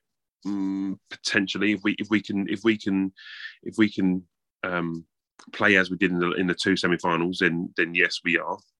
But we're going to need to recruit well. And that's going to be down to me to recruit well in the summer and make sure we are ready and the commitment is there for what is probably more than likely going to be a season in the Premier Division. It's looking like a good season, and at the time of recording, over the last week or so, we see the re-emergence of Selsdon Town, a team that sort of my first sort of team that I ever refereed from the Croydon Municipal in the Plumstead Cup. Against Duchess of Kent, Selsdon Town. They seem to be back. So it looks like, despite perhaps losing a couple of teams to rival divisions or rival leagues, should I say, that some of the old faces are going to start re-emerging back in the Croydon Municipal, which can only be a good thing going forward for next season. Definitely. Yeah, I mean, I had a couple of the Selsdon boys playing for me this season. Tried desperately to try and get a lot of the Selsdon boys on board for next season, but they want to do it as a team again, and I've got to give them credit for that. They know how much hard work it is, and I'm really hoping that they can stay and get the good number together, because as you know, they are a good team. They are a good outfit. They're good lads. They've got some very good players. So yeah, that can only be good. Can only be good for the Croydon League next season. So let's talk about Saha 11. You've been on a couple of times as a guest, and we've spoken previously. But just for those who don't know, you were involved with a team called AFC Shirley before you got involved with Saha 11. So just give us a sort of whistle-stop run through your experience as a gaffer with the Croydon Municipal within the Croydon Municipal. Yeah. So I was with AFC Shirley as a manager for. I don't know. I mean, I can't remember, going on for probably 7-8 years or so. It might not be that long, but it felt that long. Before that, I was a player for AFC Shirley as well. So, managing them for a long while in the Croydon League, and it got to we're just a mates team. That's all it was. It got to a stage where we was all getting a bit older. Commitment wise, we were struggling a bit for numbers. The last sort of 2 seasons I was there, we were struggling for numbers week in, week out. And then, we had an offer as a club really to merge with Saha Reserves, they were at the time. And I thought it was an offer too good to turn down. Saha were a relatively new team. They had their first team was very good. They had the reserves, and I thought it was an offer too good to turn down. Unfortunately, the rest of the Shirley boys didn't want to do it. They wanted to try and keep the Shirley badger going for another season. So I just left and joined Saha 11, and then the Shirley boys carried on for one more season. And then it was joined Saha. We changed our name to Saha 11 because we didn't want to be called. We didn't want to be a reserves team. We felt we was better than a reserves team, and that's no disrespect to reserves. First season last year was our first season, and it was a good season. We was challenging in the league up until late. Probably January time. I wouldn't say we was one of the favourites, but we were still in the mix to definitely get promotion. In what was a very competitive Division 1 last season, we had the likes of Lambeth Lions, Selsdon, Addiscombe Casual. So it was a very competitive Division 1 last year. We put in some good performances in the Plumstead Cup, in the London Cup, where we narrowly lost on penalties to Spartans last year. League Cups we didn't do so well in, but it was good. And then this season I brought some of the AFC Shirley boys over. Started off terribly. Although we won our first game, and then we just nosedived and went tits up. And then we finished off strong. So that's where we're at now. What's the trophy cabinet looking like, or not, or what do you see as a success so far with the Saha 11? I know this season a 3rd place finish, 2 cup semi-finals, and only going out to Prem Division teams. That's been a good season for you guys. But I guess if there's no cups in the trophy cabinet just yet, what do you see as an overall success? Is the progression from those dark days of November and December when it looked like you'd be playing Division 2 football for next season, is turning that round a major success for you in your eyes? 100%. Like I said, we got to sort of November time last year, and we was really, really struggling. Players weren't really turning up. No one was enjoying it at all. Players that were turning up were getting frustrated because the other players weren't committed, and it got to sort of Christmas time, and it was almost like, what is the point in this now? So to have that turnaround from then till reaching 2 semi-finals finishing third in league when I honestly thought we were going to get relegated at one point. I couldn't see a way out of it. That just shows, that's real progression there. We shuffled things around a bit when we moved. I know you called him the Croydon Messi, Alan. We decided to move Alan back into midfield, try and get him on the ball because Alan can play. He sort of played into a more sort of a Pirlo role. He could sort of dictate the game from there. It's the Croydon we'll call him the Croydon Pirlo from now on. Yeah, love that. So I think that sort of sort of that moving him, dropping him back, and shuffling the pack around a bit. Yeah, sort of coincided with that, and we started picking up. Once you pick up 1 or 2 wins, then people start showing up again.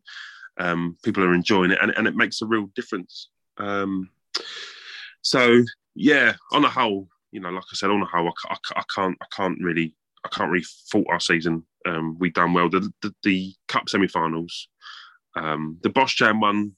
We didn't really create enough to win that game, so we can't really complain about that. But I think I said the other week, the Casuals game, we created enough to win that game. Yeah, we should. You were gutted about that game, weren't you? Really gutted. Yeah, really gutted because. The start of the game, we didn't have a goalie, and I thought, here we go. It's going to be a roll. We're going to roll over, and Sparta Casuals are going to kind of dick us. But we put in a real shift that day. We created enough chances to win that game. We should have got in at half time, in my opinion, sort of 2 or 3 up, but we didn't. And Casuals scored their only goal and won the game, and that's football. So, yeah, it has been a good season considering the players, player turnover as well. The last 2 seasons has been ridiculous. We've not kept a core group of players. We've turned over a massive amount of numbers. Yeah. In 2 seasons. So yeah, it's been, like I said, it's been a good season. Do you have sort of player swaps between the firsts and the 11s, or is it very much 2 separate groups of players? Just because it was such a dramatic upturn that simply just moving the Croydon Messi to become the Croydon Pirlo, that's not the only thing that's happened to turn things around the way it has. Is there swapping of players, or is it just purely that some of the faces started turning up that you had planned to turn up from the start? We don't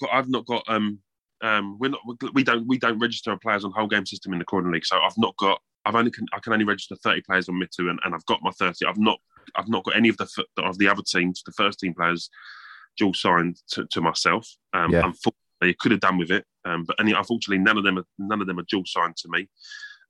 There's a couple of mine are dual signed to them because they can whole game system. They can do that, but I've got none of their players have played for me this season. What did happen is we found a decent goalie. Before that, we had a chap who was in goal who wasn't very good. That didn't help. So we did find a very good goalie who was amazing second half of the season. He pulled off some really good saves, kept us in games. Yeah.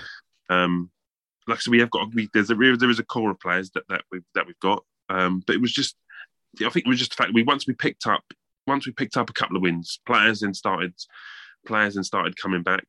I always felt that if I could get a good squad out every week, then I felt I could have competed with MMFC for the title, but that didn't happen. Second half season, it did happen, and we had players turning up week in, week out, wanting to play, especially when we was getting into the latter stages of cup competitions as well. Players, but obviously thinking, hang on, there might be a cup final on the horizon. I want to turn up every and get that. So it was just that. It was just the fact that, like I said, we changed things around, moved people about, and then our better players were showing up as well. So I think that everything coincided at the right time, and we managed to pick up our form. Aspirationally for Saha 11 is playing in the Prem next season. Does that tick a box of where you saw the club going when you joined them? Does that match the timeline? Is that ahead of time? Is that behind where you think you should be? Obviously, we're thinking that if teams do leave the Croydon Municipal, then they'll need to backfill some spaces, and Sanderstead have already folded before the end of the season anyway. So you were looking at 2 or 3 teams perhaps needing to be promoted from Division 1. Aspirationally, when you wanted to progress Sahara 11, is the Prem next season where you saw yourselves being? Yes. I mean, at the start of the season, I would have said yes. I think even last season when I first joined, and the goal always was get into the top division in the Croydon League. And once I saw the Division 1 last season, I knew that was going to be a tough ask because we had some very good teams in there. This season, I looked at it, and I'll be honest, I looked at the table, looked at the teams, and I honestly thought I should be winning it. We should be winning this division. Yeah. Didn't work out, unfortunately, and MMFC, to their credit, were the form team, all season. But yes, I think the goal was this season always get yourselves into the Prem, and then compete to be the best in Croydon. So yes, I think we are on schedule. Like I said, first season when I first joined, it was let's get into the Premier season. But then when I looked at the table, saw the teams that are in there, I knew it was always going to be a tough ask. So 2 years was a realistic target, and hopefully we are moved up, whether by default or not. We're going to be in the Prem, hopefully. Yeah. And targets are achieved. It makes sense to move you up. As I say, I don't think we should name any names of teams that are rumoured to be leaving, but Sanderstead JFC take over the Spartans name as it's been described, and we expect some other teams to leave. We already know that Sanderstead have folded, so it should be a good Prem division next season. With moving up to the Prem, does that mean that you will again look at doing well in the League Cup competitions, or is it focused mainly on finding your feet in the Prem, or do you think you can generate a squad good enough to look at county cups and the 2 League Cups that you'll be playing in? I think always the priority is league. I've always, throughout the years, I've always said to the teams, its priority has to be the league. Cups are a bonus. I think you can concentrate on cups if you get through the first couple of rounds, then you can then say, right, we've got a real good chance of this now. Mm-hmm. But first instance is always right. Let's have a good. Let's make sure we're good in the league. And then cups are an added bonus. County cups, I always want to do well in county cups, but it's never a priority. I always feel like that can become a distraction, so to say. But everyone wants a good county cup run. It's good to play teams from outside of the league and new teams and stuff. League cups, like I said, once if you can navigate the first couple of rounds. Because there's potential banana skins if you underestimate opponents. I think if you can navigate the first couple of rounds, then you can then start saying, right, let's have a real crack at this now. But Like I said, the league has to be the priority. Who has emerged as a rival of yours, be it with Shirley or be it with Sahara 11? Which teams are you looking at next season and looking forward to playing, and it's going to be ding dong? And it's going to be a battle. I would say it's always good to go up against Russell and Sanderstead, or whatever their name's going to be next season, JFC. I think that's a friendly rivalry. I think there's bound to be a bit of a rivalry with Yeah. MMFC now. With the stuff that we've it's banter on the podcast, but there's bound to be some sort of rivalry there. Yeah. It's important to add that at the time when we were saying all that stuff, like people like Amari who do sort of interact with the podcast quite a lot on social media, and we're sort of texting and DMing and stuff and talking about different various things to do with the league. He was involved with MMFC, so very much all of that stuff was tongue in cheek with MMFC. I never mean anything by it, but like I said, there is going to be a rivalry there with MMFC. I feel, and also. I don't know what Woodside division Woodside will be in, but after we had 2 sort of ding dong games with Woodside. The first game we tonked them, and then the second game, I know we played them 3 times this season. The first game we beat them comfortably. Second game we beat them again comfortably, and then the third game they absolutely tonked us. So there's going to be a good rivalry with Woodside as well. So I think them three teams I really look forward to coming up against and facing off against. It's got to be someone that said Woodside and MMFC for me. Yeah, Woodside sort of went off the face of the planet towards the end of the season. They didn't seem to play any football. Always a team that on their day are a good side when they fancy it. They're a very good side. Hopefully we'll see them back next season. We haven't seen them play for a very, very long time. Yeah, they've got some very good players, and they all three games we played against them were competitive affairs. The last game when they actually tonked us, I think we give them a bit of stick because we beat them comfortably the few weeks before. So yeah, there was standing on the sideline when we was losing 5-0 and you got some of their players giving it was not a nice feeling. They're a good bunch of lads. They've got some very good players, and then we look forward to locking horns again in the next season. Nice one. So let's just have a quick review of the season. We usually ask guests to do predictions and stuff, but I think we're at the end of the season. I think we can skip any predictions. But when you do look over the table, do you feel like it's a fair reflection on the quality of the teams, or do you think a few teams have been unlucky or lucky to be where they are in the standings at the end of the season? Looking over the leagues on a whole, I don't think you can ever say a team's lucky if they're top of the league, that they have been the best team in that league that season. Yeah. I think MFC they were the most consistent team. I'm not going to say they were lucky. They were the most consistent team, and they deserved their championships, their champion status. I do think whereas we couldn't find any form at the beginning of the season, that didn't help us. Woodside, I thought Woodside would have been up challenging as well at the beginning of the season, but they didn't for whatever reason. So, like I said, MMFC were the most consistent, and they deserve it. I don't want to say they were lucky, but they didn't have the likes of myself, Woodside. We weren't really consistent enough to really challenge, and I do feel that if we could have been, if we had the consistency, then we would have been challenging. But other leagues, I think the right teams won it. I think if you look into the Prem, Spartans, although they probably scraped it by the skin of their teeth towards the end of it. Yeah. Come at Christmas time, you would have said they're going to win this at a canter. Well, we did, I think, didn't we? Yeah, we did. We said that. It's only their form sort of dropped off and allowed the door to be open to casuals. Yeah.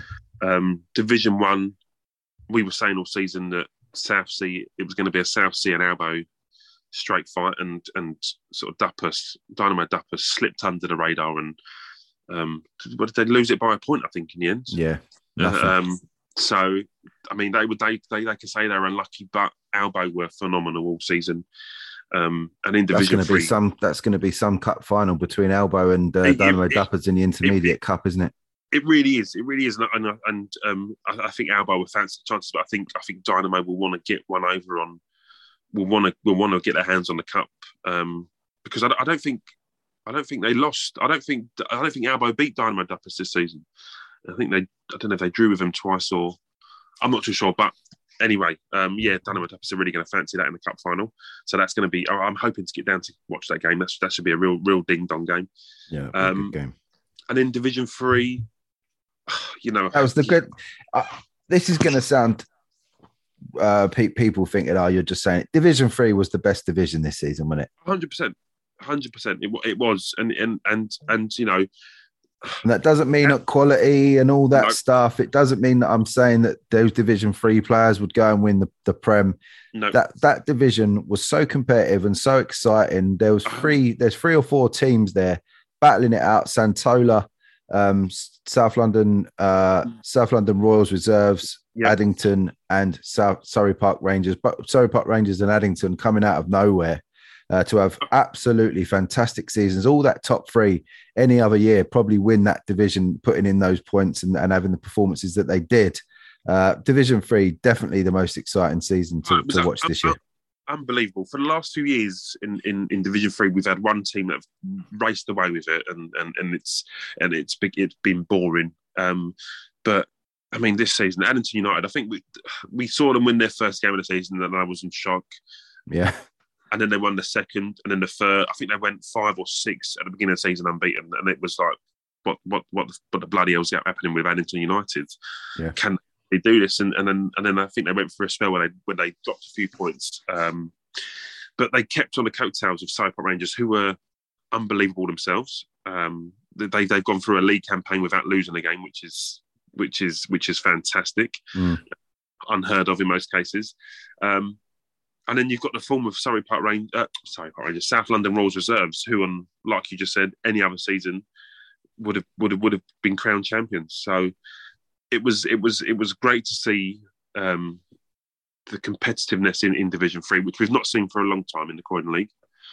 And I'm looking forward to that battle with them three continue next season. If they go up into all three go up into Division 2, which in my opinion they should do. Yeah, I mean, there's a conversation to be had, I guess, internally at South London Royals whether they do swap the players around between each teams and let South London Royals reserves become the first team, essentially players wise, and let them continue their progress with Addington United and Surrey Park Rangers. It's been a really good season in the Croydon Municipal. For me this season, I managed to referee a few games, which was nice, and see a few teams.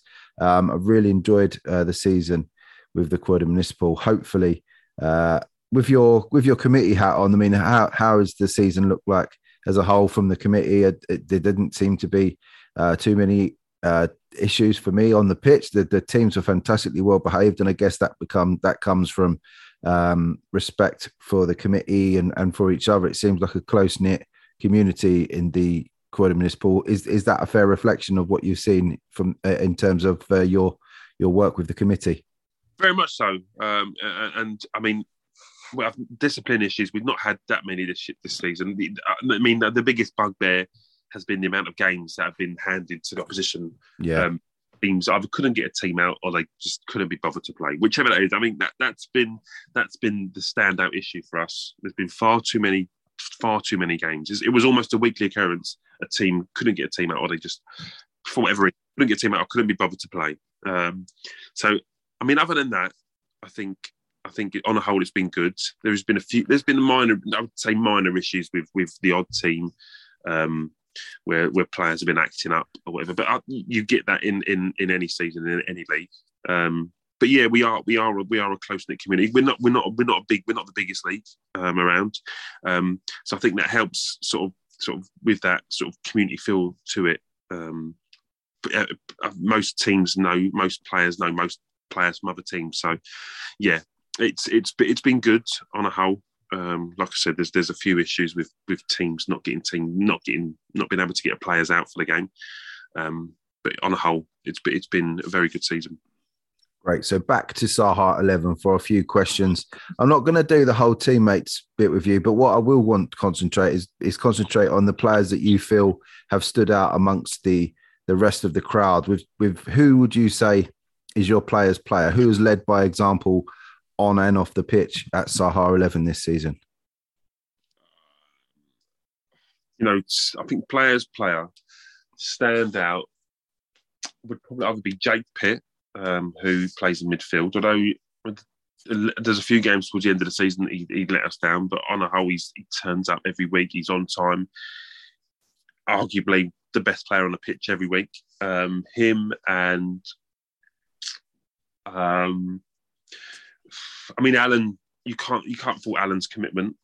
This guy drives up from Littlehampton every week to play football. Yeah, he's always 9 times out of 10 the first one there. If I say at 9:30, mate, he's there for 9:25. He puts a shift in on the pitch. You're always going to get 100% from Alan. Doesn't moan, just gets on with it. Put him up front, put him in midfield, put him wherever. He does a good job there. So there's him as well. And also, probably probably. Although he's not played so much this season because he's had injuries and stuff going on at home. I would say Krish. He joined me as a winger, but he's very rarely played as a winger. He's played in centre-back, centre midfield, left-back. Someone who you put anywhere on the pitch, he'll give you. He'll always be no less than a 7 out of 10. Doesn't moan about it either. Wears the captain's armband a lot of the time when he's there. When he's not playing, he's a big miss. So one of them three for me, I would say. I don't know if I could pick just one. 3 candidates is a good place to be, though, isn't it? I suppose. Yeah, it is. Yeah. Very so, good. Them three for me. Who's your unsung hero? Unsung hero. Unsung hero for me would have to be. That's a tough question. Unsung. Do you know what? It might be. This might be a contentious pick for me. I'm going to say Daniel, or as he called in the team, D-Man. He's not the best of players. I think I think he wouldn't admit. No, actually, he wouldn't admit to that. He's not the best of players, but he picks up. He's always got a car full of people. He picks up players to get to the game. He may not be on time all the time, but he turns up to almost every game. Like I said, he picks 3 or 4 players up. He's a big voice on the pitch. He might not be always saying the right things, but he's always very vocal on the pitch. He's always trying to help organise, trying to, corners, set pieces. He's always trying to put people in the right places. Yeah. So for me, I mean, we've had our not arguments, we've had our disagreements over the last 2 seasons, but his heart's in the right place. He always wants to do his best or do the best for the team. So yeah, for me, unsung hero, Daniel. D-Man gets it. Congratulations. That's not a bad accolade to have at all. Again, one standout unsung hero. It was clear there was no one else in your mind, so that's good. Good work from him. So over the course of last season, we might as well call it last season now, it is finished for you boys. Who was the best opposition that you faced? You played Addiscombe Casuals, but you bossed the game. You may not see them on paper. They're the best team that you face, but actually in game, you feel like you should have won it. So it might not be them. You were handily beaten by Woodside, but I know at that time it was a bit of a sticky period for you. So you might just say we played absolutely terrible. Woodside didn't have to be that good. So I'm putting words in your mouth. But who are the best team you faced? Best team we faced. It's a tough one because the games that we've lost, heavily to, we was going through a bit of a sticky patch. But I would say, I'm going to have to say, and it's going to hurt me to say this, I'm going to have to say MMFC, I think. Cool. I know, and like I said, is that a little olive branch for the things you've said before? Nah, fuck them. No, Woodside. I mean, it'll have to be between MMFC and Woodside. Woodside is a tough one because we went down to 10 men and we lost our goalie in the game when they absolutely sort of battered us. So when we played MMFC, we had 11 men on the pitch, and although our goalie was rubbish, we had a goalie and goal. So, I'd have to say Woodside. Although, like I said, all the games we lost heavily, or we were comfortably, and we was in a bad spell in the season, and we couldn't buy a win for love nor money. But just for the fact that we had 11 men on the pitch, we had a goalie and goal, I'd have to say MMFC. And they beat. I think they won 3 or 4-1. So Amari come on and bagged a hat trick, I think, and something I'll never live down. Did he do all the celebrations right in front of you and all that as well? Yeah, and they'll never let me forget it. So yeah, I'm going to have to begrudgingly say MMFC. Good accolade for them. What was your favourite game over the whole season? Favourite game this season has to have been I would say, the game against there's 2 for me stand out: Santola or Gold Coaching Cup games. Probably the Santola one because I think we went ahead. and then we found ourselves behind. They're a good side, aren't they, Santola? They're not a bad set. They are very decent. And they surprised me because they were a brand new team into the league. We were drawn against them must have been the League Cup, at home at Crystal Palace. We was at, and I thought, this is going to be an easy game for us. And we went 1-0 up, and then we found ourselves behind, and I was shell shocked. We were shell shocked. We couldn't believe it, and then we went on to win. I think we might have grabbed the last minute winner as well in that game. So I'd have to say, Santola for me was our most enjoyable game. Yeah, they are a good side, and they were good to referee, and they had a bit of everything. So yeah, I'm not surprised you said them. I was impressed as a Div 3 team, of course. Yeah, seems like they shocked you. I think they shocked Sanderstead JFC as well when I ref them. Sanderstead getting through on the day, but yeah, I was impressed with the boys. I feel like a better pitch on the day might have benefited both teams. We would have had a bit more football. Yeah, I was very impressed with them. Very impressed with them. After I said, we went up goal up early as well. I think early stage we was on top, and they just had that about them where they weren't going to give up. They were challenging for every ball. They was. I mean, especially in the first half, they was first and second to every ball. They were putting tackles in. They weren't sort of put off by playing a team 2 divisions above them. So yeah, I give them massive credit for that. Nice one. So, with your committee hat on, your contributor to a grassroots podcaster hat on, and your grassroots manager hat on, what do you think is being done well around grassroots to help develop and support it? Are we in general, or are we just going to say in the Croydon League? In general, mate. I mean, you obviously have a lot of eyes on the Croydon Municipal. So maybe what are the league doing well, and what else do you see that's being done around the community? I think there's a lot of people willing to put a lot of time and effort, their own time. Let's not forget these people have jobs. There's a lot of people that give up their own time to help and organise leagues and run teams and wash kits and just giving up their own time. That's the most important thing for me. I think as from a committee point of view, I don't know what to say. Me and Russell have come in this season and we've tried to be as helpful and as helpful as we can to teams. I think most teams in the league know my phone is always on. If anyone's got a question, they can ring me, they can text me, and I pride myself on that. If I can help a team out in any way, they come to me with an issue. I'll say, look, it's nothing I can help you. If you've got to go and speak, I'll point them in the direction of the right committee member, usually Russell. But there's that. We, like I said, as a committee, I think we've tried to be. We're lenient when we need to be. We try to be as helpful as we can. And I think that goes across all leagues. I've had a bit of an insight into the Alperton and Bromley League this year as well, being club secretary, and they're incredibly helpful, incredibly well run. I must add. But yeah, there's just a lot of.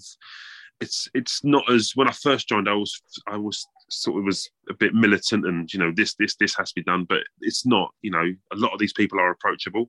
Yeah. Like I said, I can phone up whoever, or people can phone me up, and there's advice, there's help, there's if I've got trouble in Alperton, I'll give Jamie a message and say, look, who have I got a contact? What needs to be done here? And he's happy to hand out information or give me phone numbers. So that's the standout thing for me. The help and assistance and the amount of time people give up just for something they're not getting paid for it. It's a lot of stress. It is a lot of stress. It's that for me.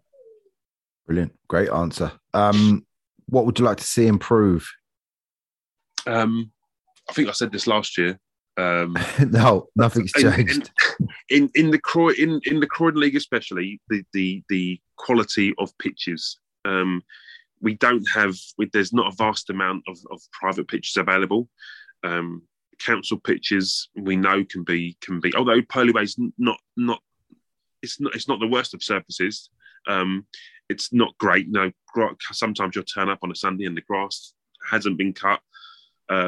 So for me, that would be the most important thing: the quality of pitches, the ququality of pitches, and maybe the quantity as well in the Croydon area, because there's not a great deal available to us. Yeah, the whole of the league is essentially played on 2 or 3 venues, isn't it? Yeah, it is. And I mean, maybe we can help by that, because at the moment I think our radius is 9 or 10 miles from Croydon Clock Tower. Maybe we can look at increasing that in the future to try and help if teams if teams are happy with that. But like I said, we're not blessed with quality or quantity in the Croydon area pitches.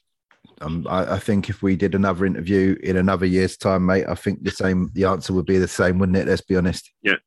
Through no fault of the league, but it's just, no, it's not. I think pitches generally across grassroots football, whether you're paying too much for an average pitch, or whether you're paying too much for a terrible pitch, I think the answer is pretty much going to be pitches. We're not getting value for money, whichever way you do it. And that's another thing I should have said, value as well, because there are a few decent pitches around. I mean, I'll give you an example. Croydon Arena, I made tentative inquiries about, and I was told it was £120 for an hour. Yeah. So I mean, you're looking for a football game, you're looking at sort of £240 and that's just for the pitch, and that's extortionate. No team can afford to be paying that. So yeah, as well as quality and quantity of pitches, you're looking at the pitches that are available, the decent pitches that are there, you're gonna have to pay through the nose for. So be addressed as well. Definitely. Hopefully. I mean, where's investment going to come from? We don't get investment now. Are we going to get even more to help make these pitches more affordable for teams? It's not going to happen. But again, sadly, that point is going to be made time and time again. Rog, this is the last part of the interview. Thank you for the chat so far. This is the part of the interview where you get to have a little thank you and an open forum section for you, just to give thank yous and give people shout outs who have helped you, maybe with in the committee, or maybe with AFC Shirley or Saha 11. Who are the standout people on your grassroots journey so far? Who would you like to say thank you to?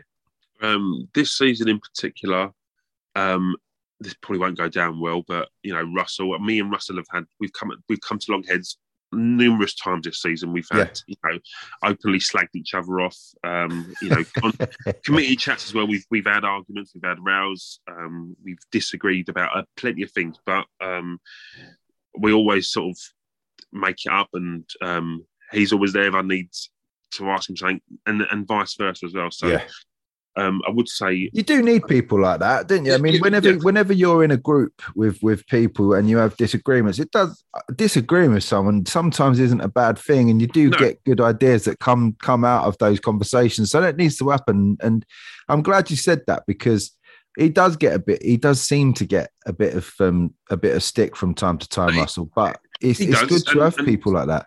He does, and sometimes he may bring it on himself, and he knows how I feel, and I'll say that to his face. Well, I think sometimes he does bring it on himself, but sometimes it's unwarranted. I do feel that.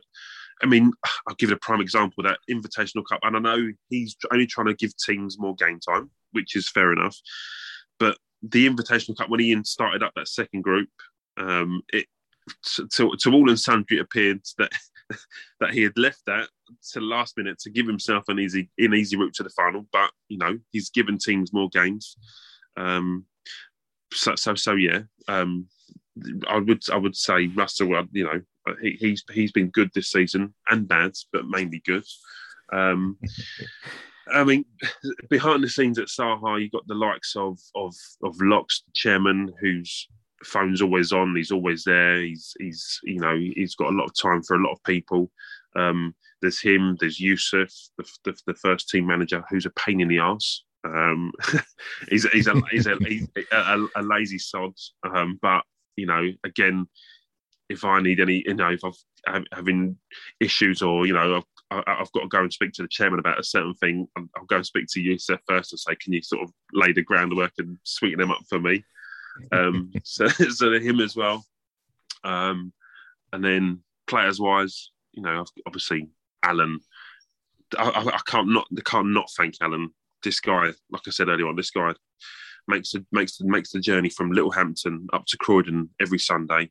We're talking about an hour's drive at least, I think it is, every Sunday. Come rain or shine, will always phone me in the week as well. 9 times out of 10 will phone me after the game. We'll have a sort of tactical breakdown of what's gone on, what's went wrong, what we've done well.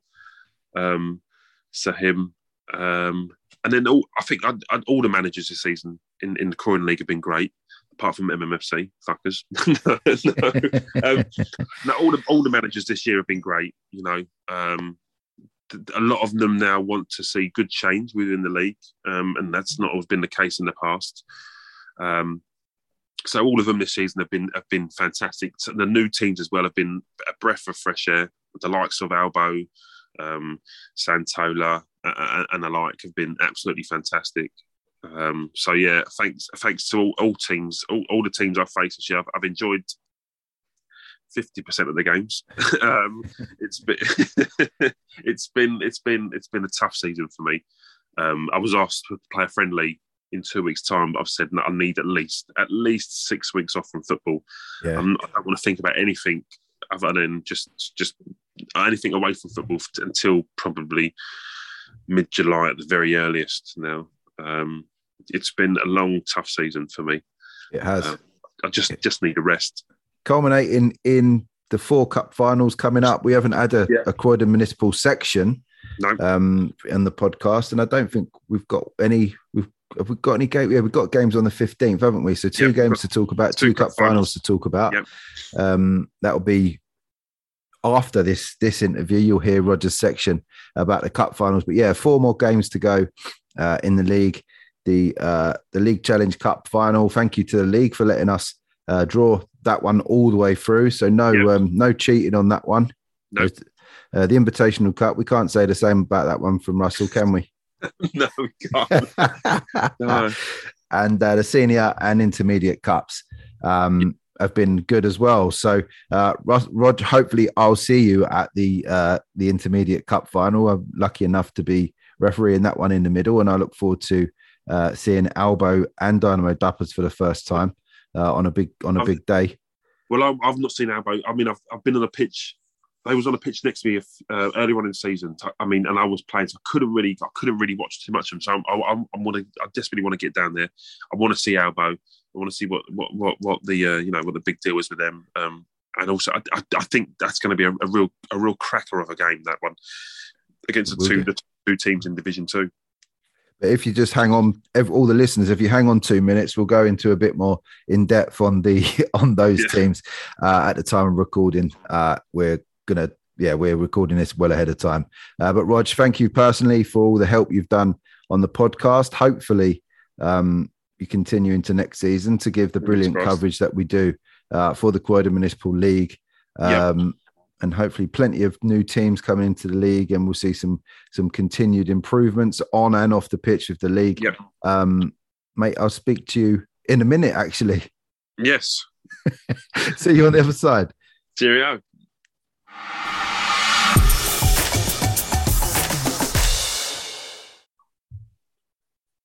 So back with Jamie and the Orpington and Bromley predictions after Roger's interview. Thank you, Roger, for your time. Thanks, Rog. Cheers, Rog. It's nice to hear his voice, isn't it? We don't see him very often. No, he's too busy gallivanting midweek. And so he's doing the rounds around London at secret meetings and stuff, apparently. Right, less said about that, the better. In the OBD SFL, 4 games to predict this week. One massive game. Well, they're all big games, to be fair. The first one, let's do it. The senior division brings together SE Dons and Hatcham. Hatcham, the home side. I'm not sure where this one's being played. I very much doubt it's going to be played at Beckenham Town. This one is second against first. Hatcham desperately need the win, although we think with the situation of some teams that are playing their football at the moment, all games are going to be given to their oppositions, irrespective of the result. So this division may be a foregone conclusion already. But Hatcham are second, 38 points from 15 games, just a one defeat. Any other season, Jamie, that's a title winning season for them. It is. Dons have just been relentless, really. I know they had a little wobble where they exited some cups and they might have dropped points in the league, but yeah, you got to say they've led the race pretty much the whole way since they overtook Hatcham, and then but it really boils down to this one game. It does. Plus 23 goal difference for Hatcham, 31 scored and 8 conceded is absolutely fantastic defensive work by Hatcham. A team not really famed of late for having a tight defence. They've always been an attacking team, but 8 goals conceded in that division is absolutely brilliant. Well done, boys. And SE Dons, 45 points from 16, 1 loss for them. 15 wins is fantastic. 40 goals and 16 conceded, plus 24. So 1 goal better off goal difference wise. And at the moment, 7 points better with a Hatcham with 1 game with 1 game in hand that take them to 41. It seems like we're edging ever closer. If SE Dons win this, Jamie, that's the title is theirs, isn't it? Yeah. And no better incentive really for them to go and get up for this game. So yeah, I think Hatcham really Dons have got that cushion, so probably pressure on Hatcham, I would say, to get the win. Absolutely. Hatcham's last 3 have been an awarded game against Kamazi. That was last week. A draw against Lambeth All Stars, probably realistically putting the nail in the coffin of Hatcham's title chase, and then a 3-0 win against Kamazi before that. Hatcham, of course, as I believe, have a Kent FA Prem Cup final to look forward to, as they were reinstated into that competition following their opposition on the day, playing an eligible player. So plenty of drama on that game that included some unsightly scenes, but ultimately Hatcham go through. And congratulations to Ryan and Dalhouse and Jamie and all the lads at Hatcham for correctly, it seems, being reinstated into the cup. Well done, and justly. The SE Dons last 3, a 2-0 win against Kamazi. Haven't played since the 24th of April. That could be a factor. They won against Roccasinians 1-0 on the 3rd of April, and on the 27th of March won 2-0 against Lambeth All Stars. So not a hell of a lot of football played by SE Dons or Hatcham lately. The top goal scorers, though, Hatcham's top boy is Rodney Adaman Aruata. He's on the top scoring charts for 2 teams now. 10 in 15 appearances in the senior. Ryan James, 8 in 13. There's a similar return. Anis Nur, 7 in 16. They've certainly got goals and a tight defence at Hatcham. An impressive side in terms of their stats this season. SE Dons, top boys. Zach Answer, unsurprisingly, 11 in 20. Nathan Palmer, 11 in 18. Kieran Campbell, 4 in 16. Jamie, do you think Nathan Palmer goes a little bit under the radar for SE Dons as the importance he is? We focus on Answer, obviously, going forward as their top man, but Nathan Palmer seems to be there or thereabouts every season for him. I think from outside the Dons, I would argue possibly, but they you can tell when you watch the stuff, they rate him highly, and rightly so. He seems to be there every week for them. Yeah. I know he obviously plays Saturdays as well, so he's there every week, and you can pretty much hang your hat on him to get a goal, and he seems to get a lot of important goals as well for them. Yeah, he does. Yeah. It might not be everyone's cup of tea, but he's one of the players that I think you would definitely like to have him in your team as opposed to playing against him, which is probably the biggest compliment you can give in football. Yeah, I agree. So the predictions, the important part. John has gone for a 1-1 draw, unsurprisingly. He usually sits on the fence when it comes when the team name is Hatcham in it. So he's got splinters this week. Although it's not a silly prediction by any way. What do you reckon, mate? I really don't know with this. My head says Dons win and close it out, but Hatcham's defensive record is just so good, and they've got to win if they want to have any aspirations. And I know the guys that run it will be keen to make sure that they push Dons all the way. So a draw's not a terrible shout, but I'm not going to sit on the fence. So I'm going to go for 2-1 to Dons in this one. 2-1 to SC Dons. Because I know the way that the points are working on the predictions, I'm going to go with a Dons win as well. But I'm going to go, I think 1-0 to the Dons. I think it's going to be super tight, this one. So 1-0 to the Dons for me. But listen, if you're not doing anything on Sunday, go and watch this one down at HSBC on Sunday. It will be absolutely brilliant. The atmosphere will be great. I think there's a real mutual respect between each of the two teams.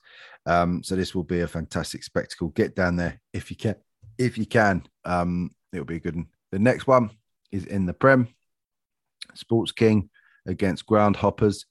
Sports King are top of the table. They're the home side. They have 33 points from 14. One loss for them in their 14 games. 3 draws, a plus 28 goal difference makes them not only the most points, but the best goal difference in the league as well. A fantastic return for some of these players under a new team name. We've bolstered from a talented other team. Sports King have been a welcomed addition to the Alperton and Bromley this season. Groundhoppers, a disappointing loss for them. They find themselves down in 5th place and seemingly out of it. I'm looking at the games played, 18 fixtures. It's an 18 game season, this one. So that means Groundhoppers can only get 6 more points, which puts them on 31. They're relying on capitulation from Saha and Elmstead to get into that 3rd place. I don't think that's going to happen, Jamie. Groundhoppers miss out this year. Yeah, that loss to Hacienda obviously meant Hacienda just went above them on goal difference. But yeah, it looked promising, didn't it? We thought they were in 2nd and 3rd for most of the season. We thought they'd stay there and sustain it. Probably looking at Elmstead as being kind of mid-table, but it's all changed around now. So yeah, they've got to give themselves a fighting chance, but it looks very unlikely with the form Hacienda have now picked up, and obviously Elmstead with the extra games to play. Yeah. So Groundhoppers 25 points from their 16 games, 5 losses, 7 wins, and 4 draws. A fair to middling season, it has to be said. 9 goal difference for them. Sports King's last 3 games have been a 2-2 draw against Hacienda. They could probably afford that after the 1-0 win against Saha, and they beat MSL 5-0. Before that, as we've said many a time, we have to go back until the very first day in January to find a loss for Sports King, which was the Kent Cup against Hatcham, who are the finalists. So no embarrassment for themselves there. We've looked at Sports King a few times. Their top goal scorer is Daniel McCarthy, 9 in 12. Manny Adetokumbo has 8 in 9 too.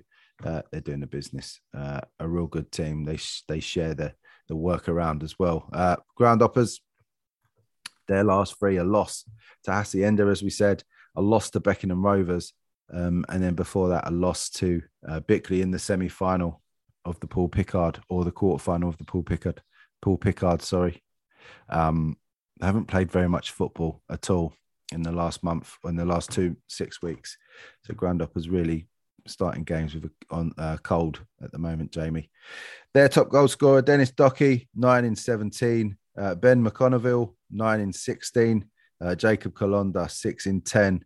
They're not big numbers, are they, Jamie? And usually you need at least one of your strikers to knock big numbers if you're going to win the title. Yeah, you need that one guy who just get a goal out of nothing. And even just if you're trailing and he gets you the equaliser or gets you a last minute winner, somebody you know who, if you get a chance, they'll take it, and they're hard to find. So yeah, I see they've shared the goals out a little bit, but they don't have that kind of Louis Clark figure that Hacienda would have, for example. No. Groundhoppers is a fantastic club with great facilities down there in Sydenham. We'd like to see them do well. Interesting to see what happens next season, obviously, with rumours flying around what actually happens and how each of the divisions could potentially be rebuilt. So it's not none of these places where we're finishing will guarantee or not promotion. So let's see what happens, I guess. The predictions for this one then, Jamie.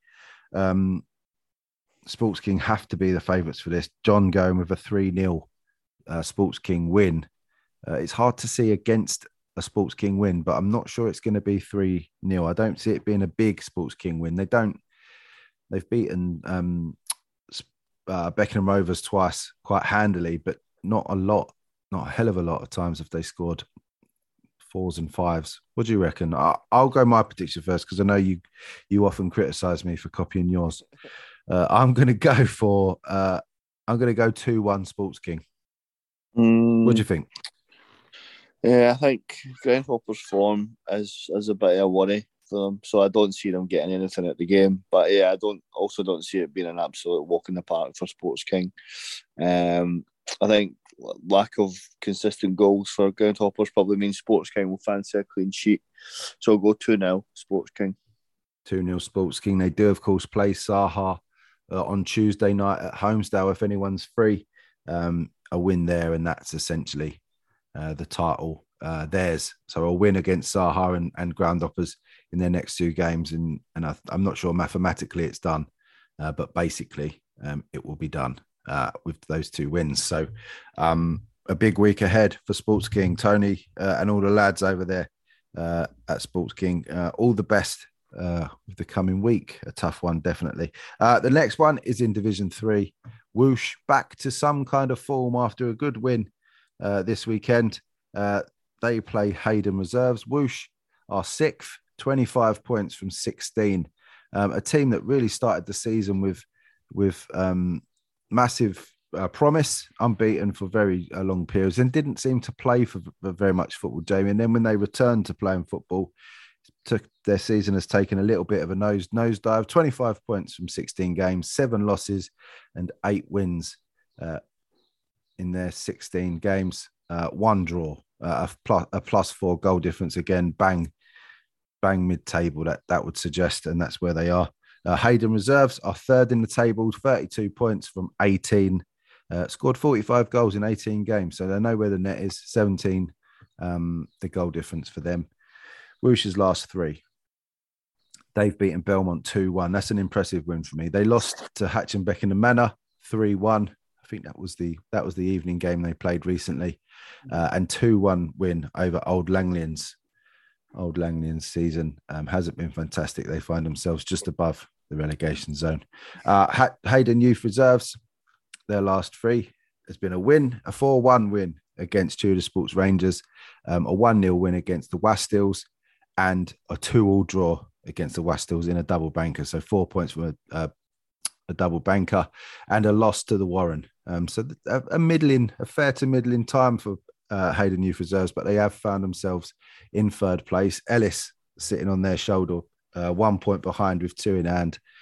The form Ellis are in at the moment. That's not a safe position for Hayden Youth Reserves to be in, I wouldn't say, Jamie. It's not, and then this is why it's quite an intriguing game, because Whoosh have got that outside chance with 4 games to go, nicking that spot. But I think Hayden have just got to get points on the board to hold off Ellis, who look to be in red hot form. So 2 teams must win, really, I think, this one on Sunday. Yeah, it's a big game, and it's a good pick for that reason. Zachary Cheeseman is the top man for Whoosh with 7 in 16. Oliver Nicholas 6 in 13. It's all mid-table stuff at the moment for Whoosh, but they do have how many games they've got left to play? 20. They've got 4 left to play. 12 points puts them on 37, so they've got plenty to play for. Hayden Youth Reserves, their top goal scorer is Jack Boxall, 14 in 16 is a good season. Billy Gardner, 9 in 18, and Harrison Downey is 6 in 17. So yeah, this to me on paper, this looks pretty equal. This is going to be an interesting game. John obviously plays his football in Division 3, so the best placed person perhaps to predict it. He's gone 4-2 to Hayden Reserves in this one. Don't know about that. I'm looking at it. I mean, they have averaged around 4 a game. They've conceded around two a game. So I mean, I can see the sense in it. I just think they're not sparkling great for a team that's sitting 3rd in the promotion place. Hayden aren't in great form, but the fact that they've not been in such great form when they're still there shows you that the rest of the division all keep beating each other as well. So I don't know. Wish we thought they were going to be right up there, didn't we? And then they just fell off. But I actually think this might be a draw. I'm going to go for it. I'm going to go for a tribute to the man himself and go for a 2-2. Fair enough. 2-2 for Jamie. I'm going to go. Oh, why the hell not? I'm going to go for a whoosh win on this one, just because I can. I'm going to go 2-1 to whoosh. Why not? Why not? Interesting. That would really open things up, wouldn't it? Yeah, that's what I'm anticipating. And as I'm saying, they're currently 7 points behind Hayden. So the 2 games in hand don't even put them into third place at the time of recording. So with Ellis, with the same amount of games played, I can't see Ellis 6 points ahead of Whoosh. I can't see Whoosh getting involved in the top 3 with Ellis just looking so good at the moment. Actually, the second least losses of the season have been Ellis, only the 3. So again, any other season, Ellis may find themselves top once they catch up. They would have found themselves in the top position with their games in hand played. Interesting times in Div 3. The last game is Phoenix Fours against Ministry of Ball. Jamie, you set it up earlier, and now we've brought it to reality. We've spoken it to reality. Phoenix Fours taking on Ministry of Ball. This is 5th against 4th in the 4th division. Ministry of Ball, really the outside chances, as we said, for being promoted this year. They've played a game more than Crayway and are 3 points behind them. They have 34 points in their 19 games. Phoenix Sports 4 have 25 in 16. They need to get every win from their remaining 4 games now. 12 points would put them on 37. So Phoenix Sports 4 really need every win and hope that goal difference is the way they find themselves promoted. Ministry of Ball, Phoenix Sports 4, 25 from 16. Ministry of Ball's last 3 games played a few double bankers, so hang on a minute. They won 1-0 and 2-1 against Inter Milan in the weekend just gone. And the games actually played on the field on the 17th of April. They had another double banker, both 1-1s and 0-0 draws against FC United of Bromley. And before that, on the 10th of April, they won 4-1 against Brockley Reserve. So a bit of a sketchy time. The real indicators of where they are, they lost 3-2 to Crayway, and that could be on the 3rd of April. That could be the one result that Crayway are looking at and thinking that was the one that got us promoted, because that looks integral now to their promotion push.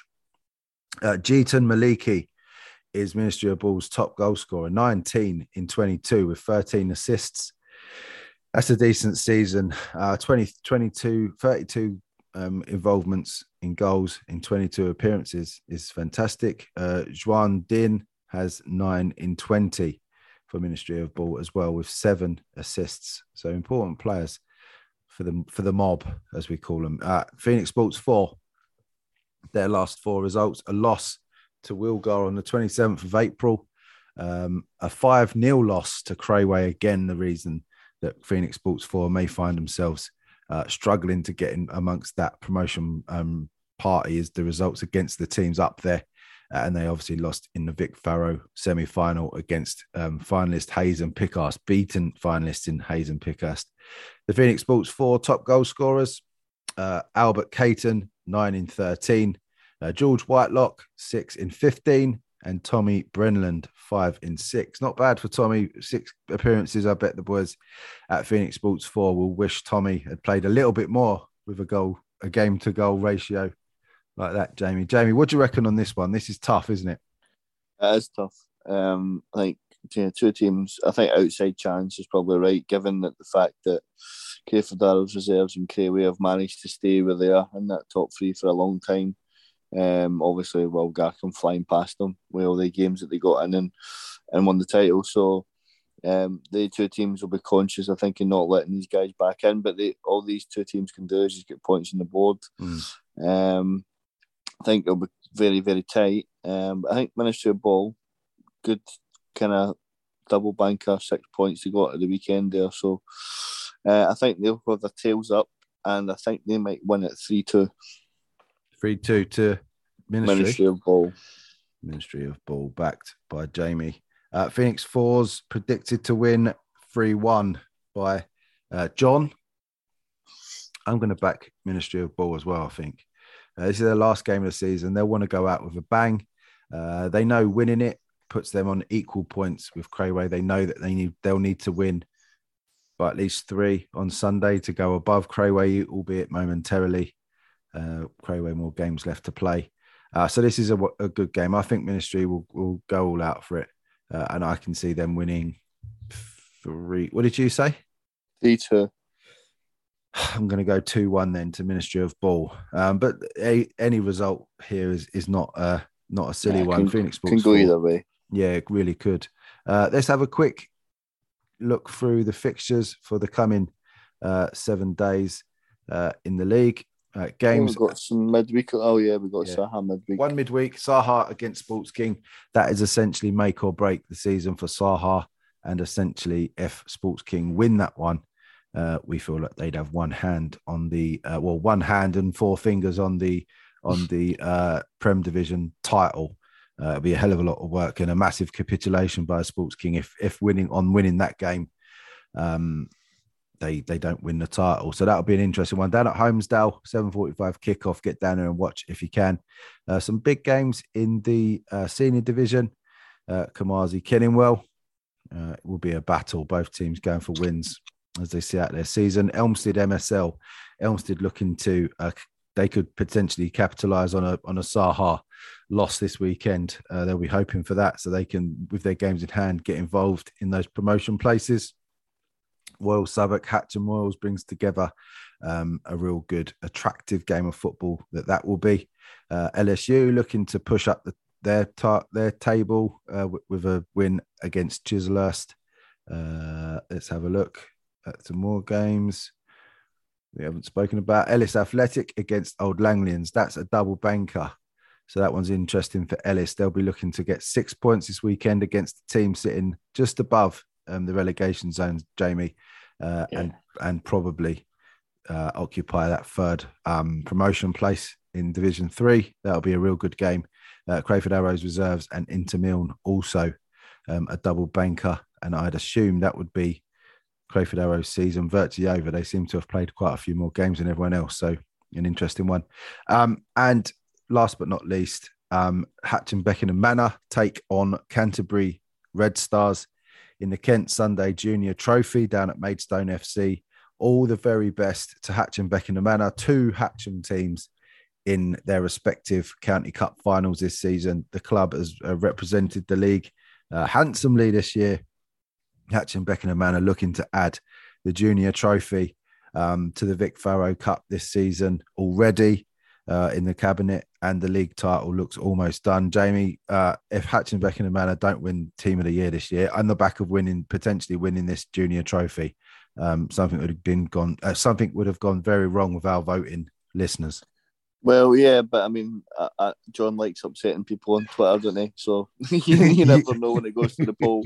But all the very best of luck to him and his team. It'd be great to see them winning that. And then obviously, it's more or less that's them secured their treble, which is fantastic. So all the best of luck to him on Sunday. Yeah, the OBD SFL teams in County Cup finals has been a little too few and far between, given the strength and depth in the league. So hopefully Hatcham Beckenham Manor can do the job. All the best, Jamie. No games for you guys this week. We've got some football to talk about next week, though. So I look forward to speaking to you then, and have a good week. See you later.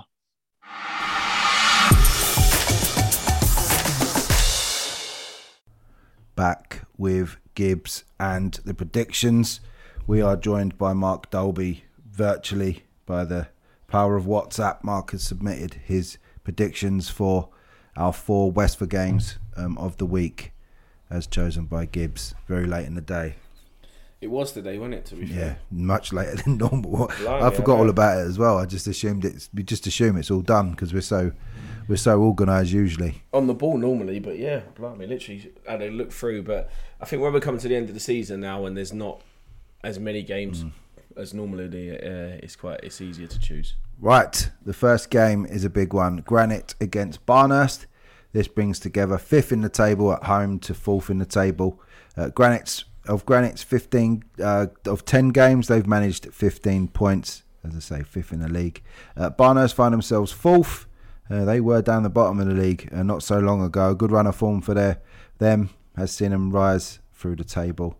4th, after 10 games, they have 16 points, so 1 point above their opposition this week. Granite's last 3 have been 2 wins and a loss. Barnhurst the same, 2 wins in their last 3.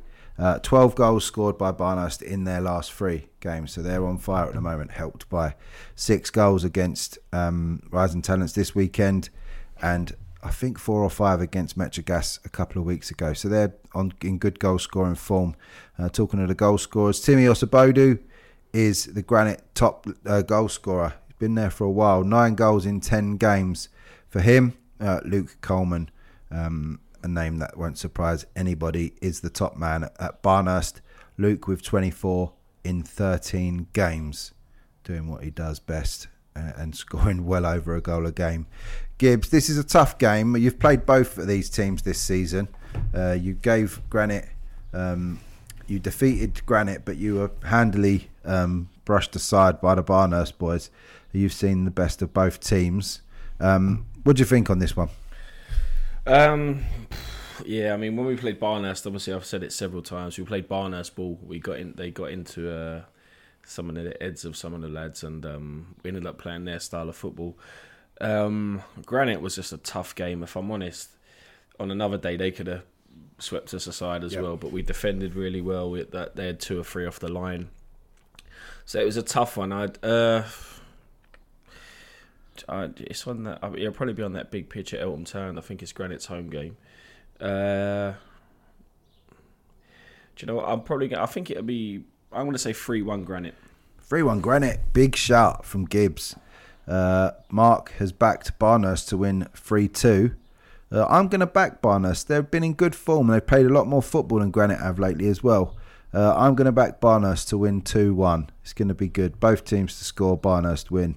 I was once told by one of the Barnhurst boys is the bet to do. So yeah, both teams to score and Barnhurst win. 2-1 for me for Barnhurst. Granite will be happy with their season back in the senior. I know they were a little bit worried. They won Division 2 last year, so another team that I think has been double jumped. So they'll be pleased to be sitting in a comfortable position in the Prem division, should I say, in the senior. In Westphal. They'll be looking forward to next season already. Next one is Forza against Alpington Eagles. Each game that goes past is getting closer to Alpington Eagles' last game. In Westphal, they've announced that they're stopping it. They're stopping the team. Shout out to Arthur, who I know is having some medical problems at the moment or some health issues. We wish you all the best, mate. A lovely guy who I've had the pleasure of meeting a few times on the podcast, who I know listens to the podcast. So Arthur, all the best from us, mate. And, all the best, Arthur. Hope you have a full recovery. This game sees second place Forza against third place Alpington Eagles. I don't think this is the last game. It might be. Anyway. Forza have 26 points from 12 games. Alpington Eagles have 24 points from 15 games. Form-wise, Forza have won 2 of their last 3. I think there was a double banker in there that I've counted as 1 win because they won both the games. Alpington Eagles have 1 win in their last 3, but 1 of those games was a draw. So no losses in the last 1 loss in their last 3. Josh Lee is the Forza top goal scorer, 20 goals in 24. And David Bentley, not that David Bentley, has 22 goals in 22 games for the Eagles. This is a good game because the Alpington Eagles, although they're finishing, they'll want to go out on a high. They'll want to win every single game they can. We know that they're a close-knit team. We know that they go out and they give everything, blood, sweat and tears for the shirt. Obviously, with Arthur's health at the moment not at its best, they're probably playing for Arthur as well, and they're extra fired up for that. It's going to be a good game. Mark Dolby has predicted a 3-3 draw for this one. What do you think, Gibbs? I think Forza are going to want to bounce back after the loss on Sunday. Yep. They've probably still got aspirations of winning the league as well. So, I know Eagles will probably want to go out on a high, but I think Forza will have this. I think Forza 4-2. 4-2 to Forza. I'm going to go Forza as well. I'm going to go 3-2 to Forza. They've scored a few goals this year. This will be a ding-dong. This is two old-school teams, this one, and this will be a good game. I think Forza play at Shooters Hill Rugby Club. That'll be a good one. The next one in the senior, keep making that mistake tonight. Metrogas against New Cross. This puts together first against second. Metrogas flawless so far this season. 27 points from their 9 games.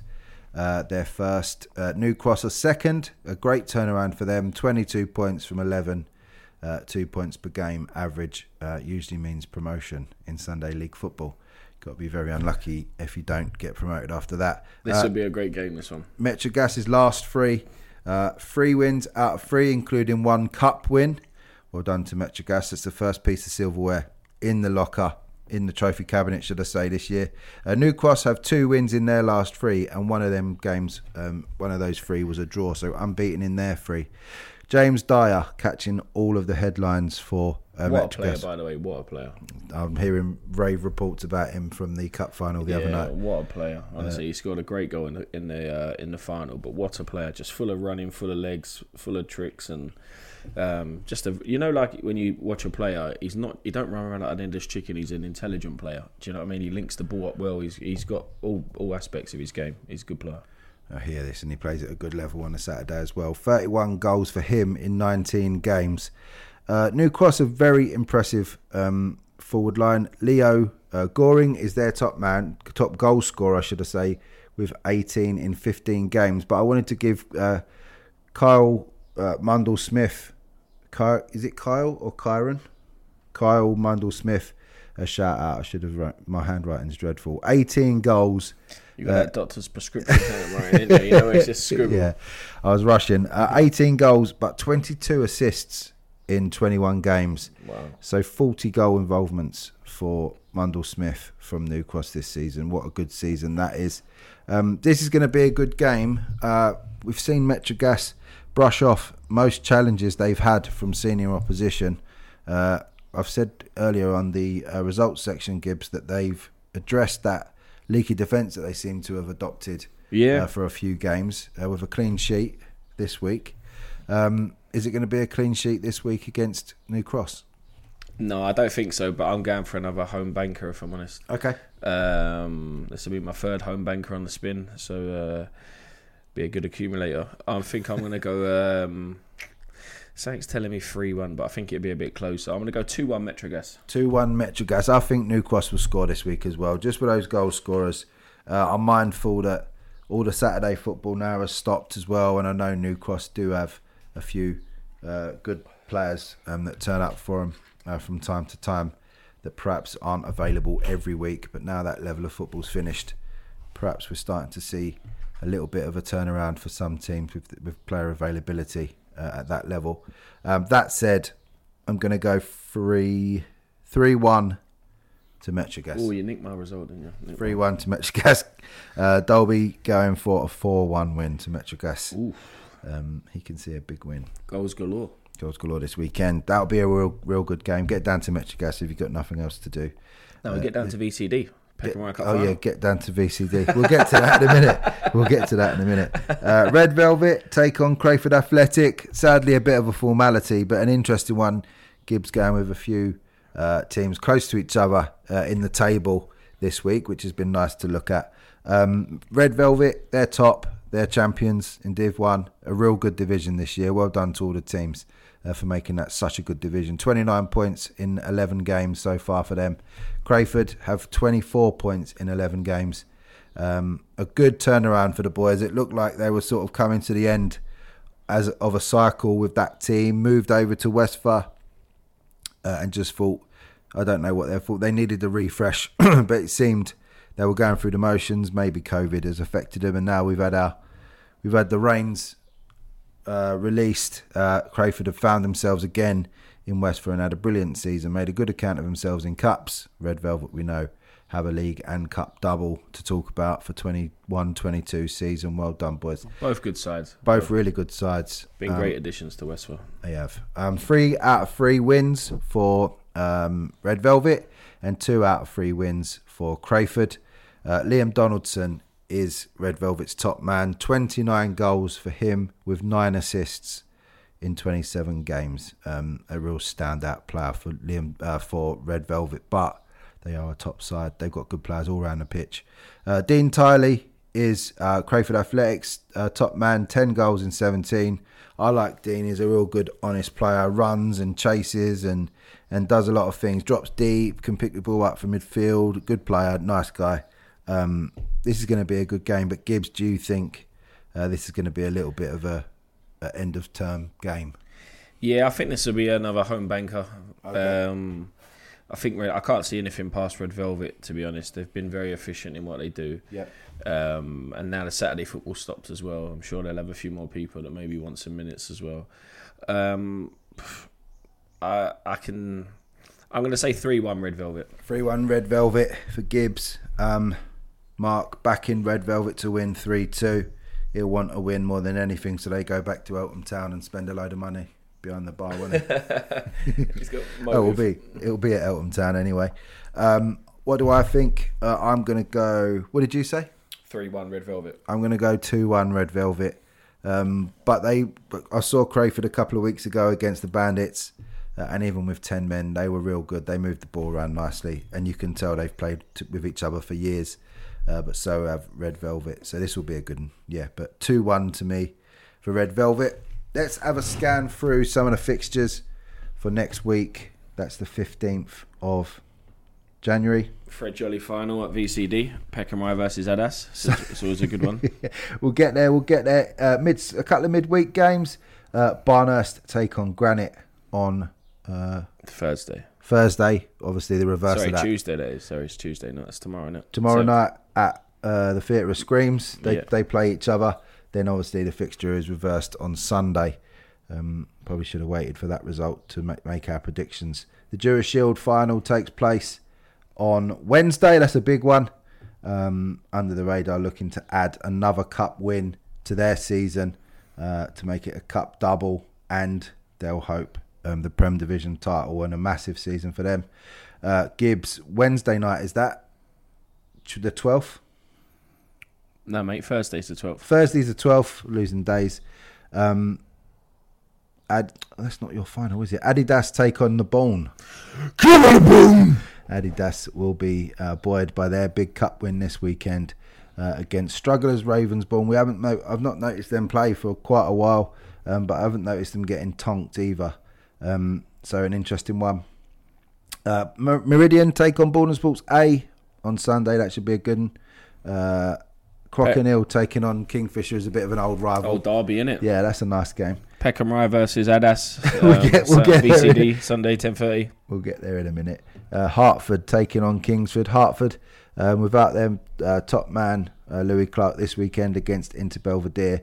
They'll be hoping that they can avenge that one against Kingsford and get a win. Yeah, they need to win. All of those teams, Kingsford, Hartford, need to win all their games now. I believe Barker and Inter Belvedere are finished their season. Interesting one. In Div 7, the best division, New Cross Derby. New Cross Rovers reserves taking on Inter Cross. This is like AFC Wimbledon versus MK. Yeah, MK.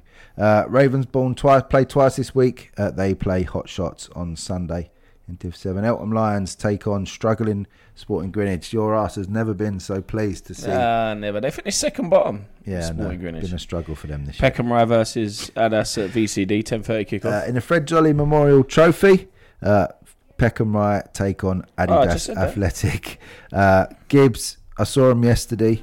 They're definitely beatable.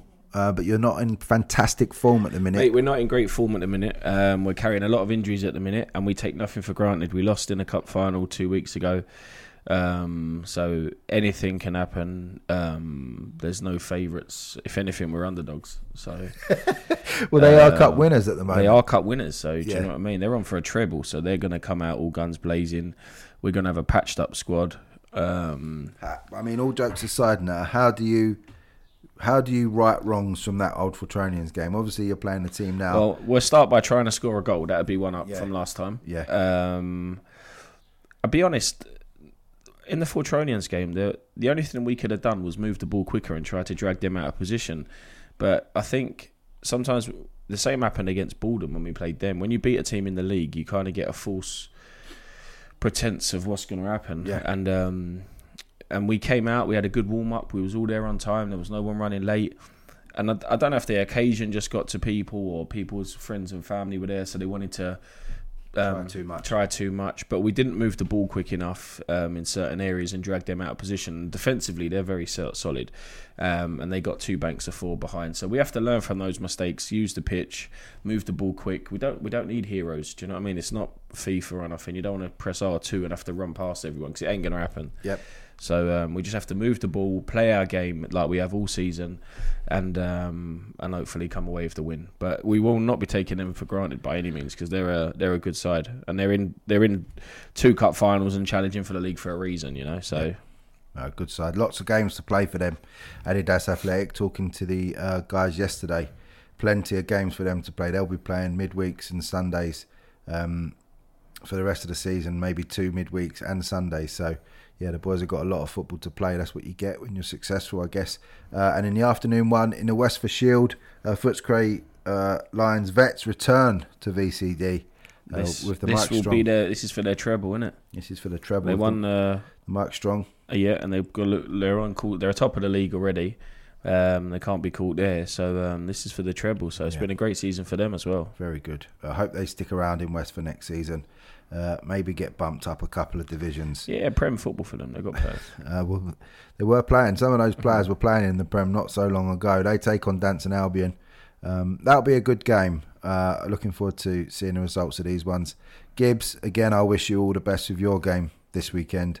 I know this is the one that you wanted more so than perhaps the others. Yeah, I mean, this is the biggest trophy out of the 2 or even the 3 that we was in with the Shield, our League Cup and this one. So this is the biggest one. We've obviously beat Granite and Rising Talents in previous rounds. So it has been effectively a free hit for us that we've done well in, but we will not take anything for granted, mate. And hopefully we'll be going for the win on Sunday.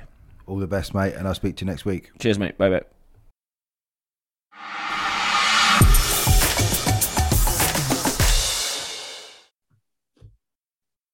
So back with Graham and in spirit, Dan and Hugo, while we do the predictions for Sunday, the 15th of May.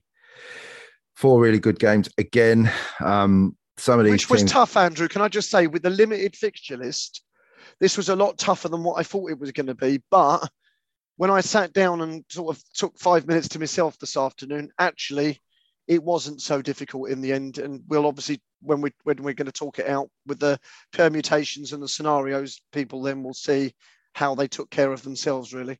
3 of these games are absolute top draw. And I don't mean that to be disrespectful to the 4th game, but 3 of these games are absolute box office.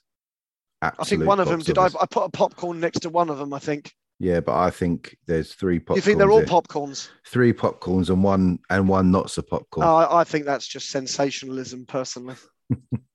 Right. You're getting carried away now. Talking about sensational, let's talk about this next one. This is in the Prem. We are back in the Prem because it's hotting up. Balham against Clapham Rovers.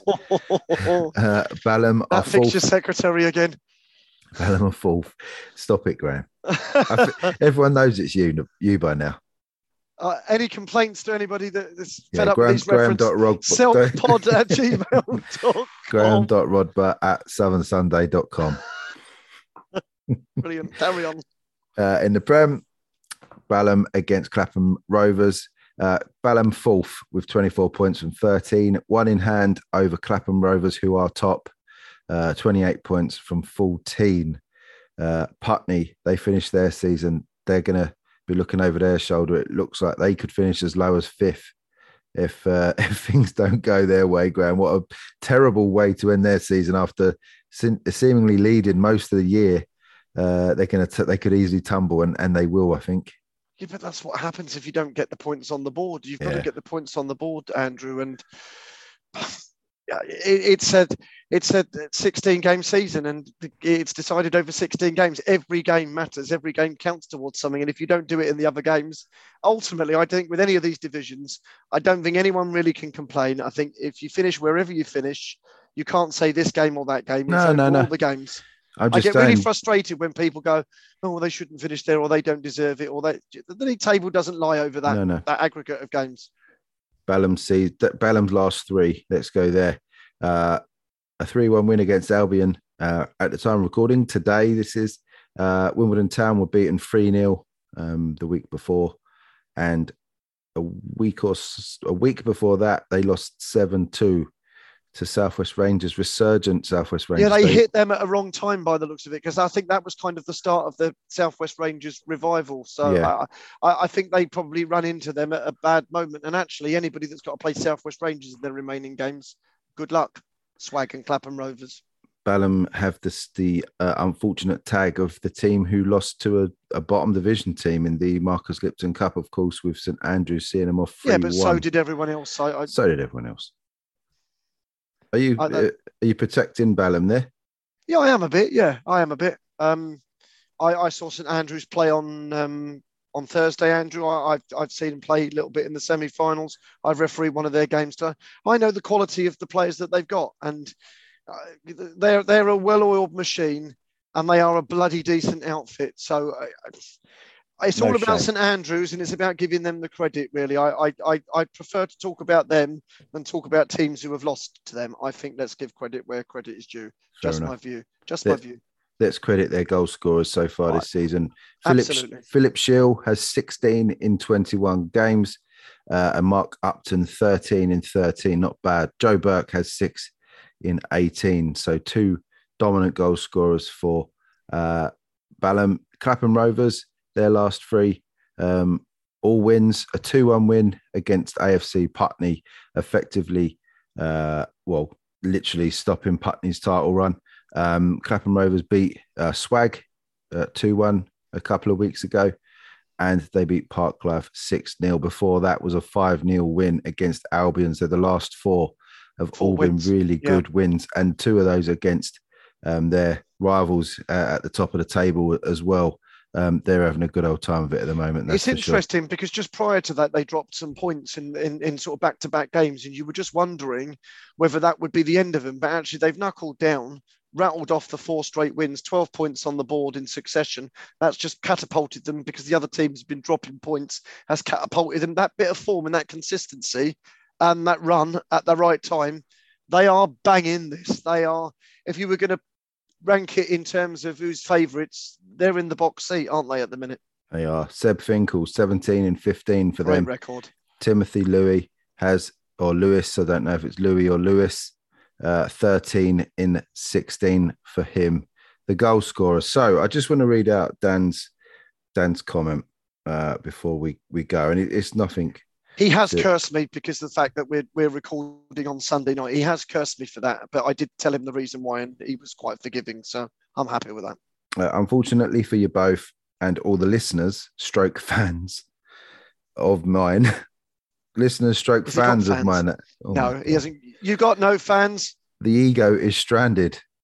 I haven't got time on my usual insightful tactical analysis. Going to look at the tables and go for upsets this week, a bit like Hugo did last week. Okay. This game is hard to see who the upset is in favour for, but looking at the goal difference, I'm going for a 2-1 to Balham. And you know what? Actually, that could happen quite easily. Quite easily. So I don't think he's being too off-piste or making a sensational prediction there. I think that's a perfectly reasoned prediction, I have to say. Same. Hugo with a Desmond in tribute to the man himself. Yeah.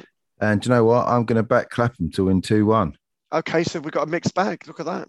That's how close this is. See, next one. Let's get straight on to these games. This is a real good game. Real good game. Good luck to both teams. In League One, the Bob Dixon League One, this one sees Wimbledon Commoners welcome Junction Elite first with the first defeat of the season this week in the league. Huge game.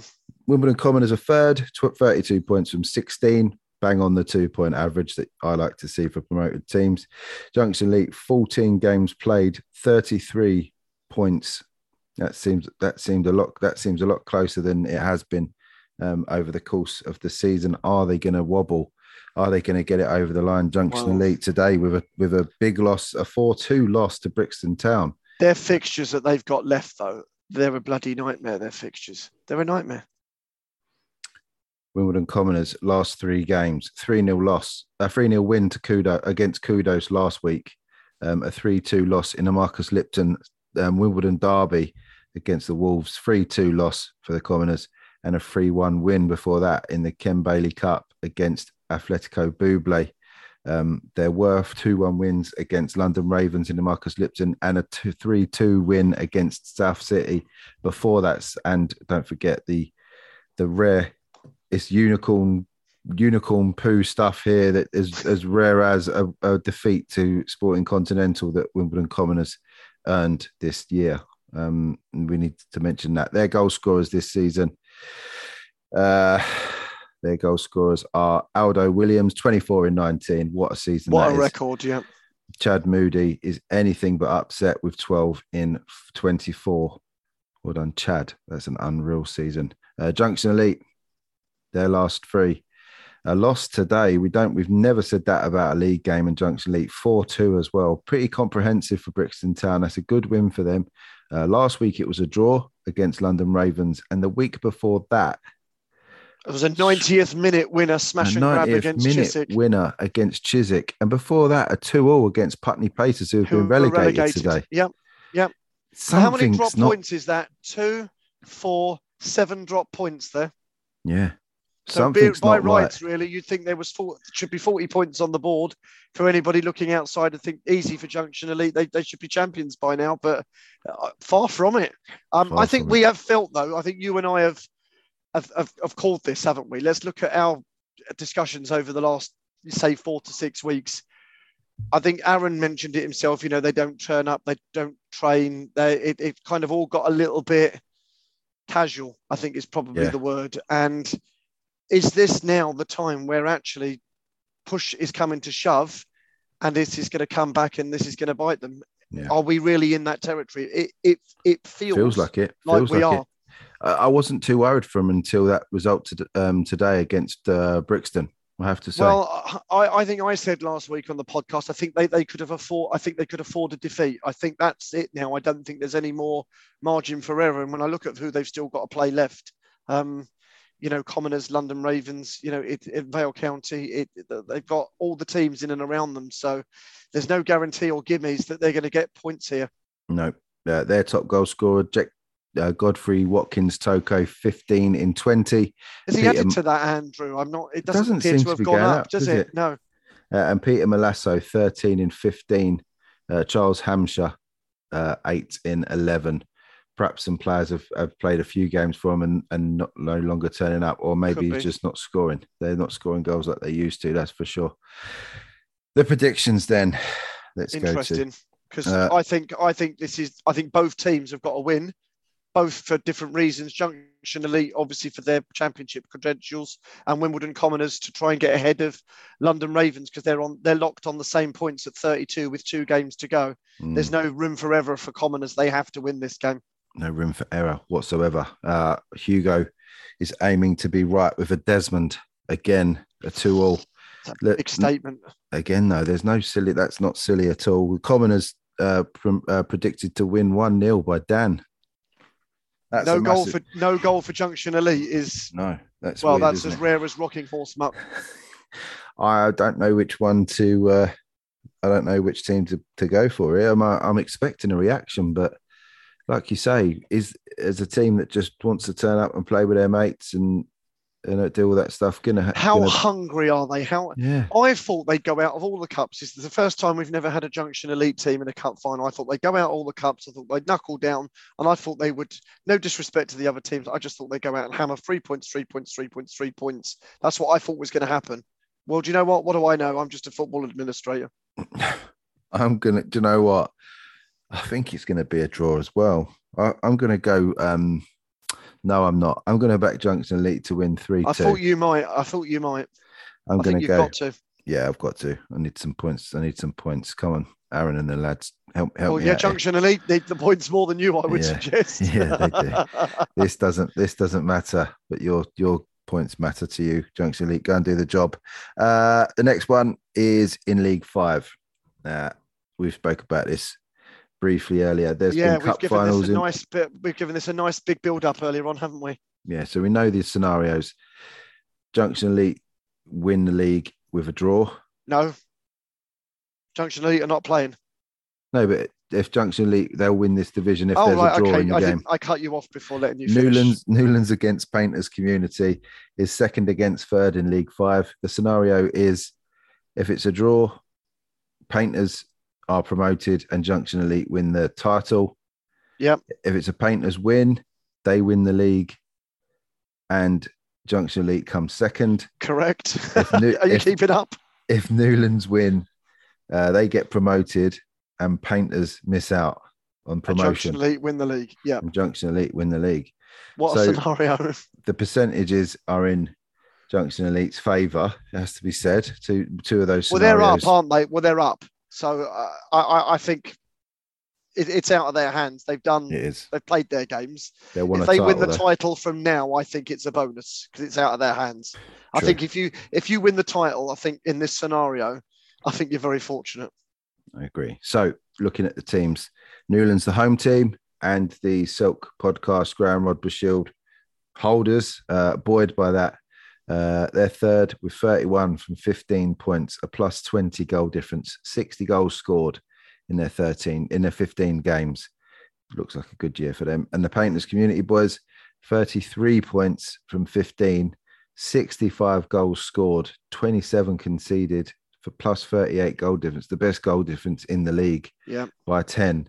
Painters Community. They were texting me today while I was at that cup final. Have you got the result in? Have you got the result in? And I had to call Ballon Badgers in the end to try and get the result because we couldn't get hold of it. And yeah, I don't think Painters were best impressed that they've got to go into yet another game against Newlands where they've got to win it. But I think there's a bit of revenge here for Painters. I think there's a bit of revenge on, but then Newlands are going to say that they want some revenge. So again, I just love this scenario, and I think I don't know whether I've mentioned it at all. I think these fixture secretaries, Andrew, at the end of the season, I think they really do earn their crust. It was Fulham last week, and it's fixture secretaries this week. Well, there's a thing. you know, you've got to get it in there while you can. You're going to miss me for all these weeks over the summer. What can I say? I've got to get it in there now. Newlands' last three have all been wins, and they've scored lots of goals, 14 goals in their last three. The last one out was a 4-1 win today against Ballon Badgers in the cup. In the week, they won 5-1 against AFC Bluebirds. The week before that, they beat Junction Elite seconds 5-4, and in the league before that, so their last three league games, actually they lost against AFC Bluebirds. So not in a way, I'm glad glad that Bluebirds league result happened because it set us up completely wrong for the cup final about what we thought it might go, and actually Newlands would then obviously have another 4 points, and I don't think it would be as interesting as it would be this coming Sunday. So in some ways, I think it set it up quite nicely. Two main goal scorers for Newlands. Crazy numbers. 26 and 17 for Shaden McDonald.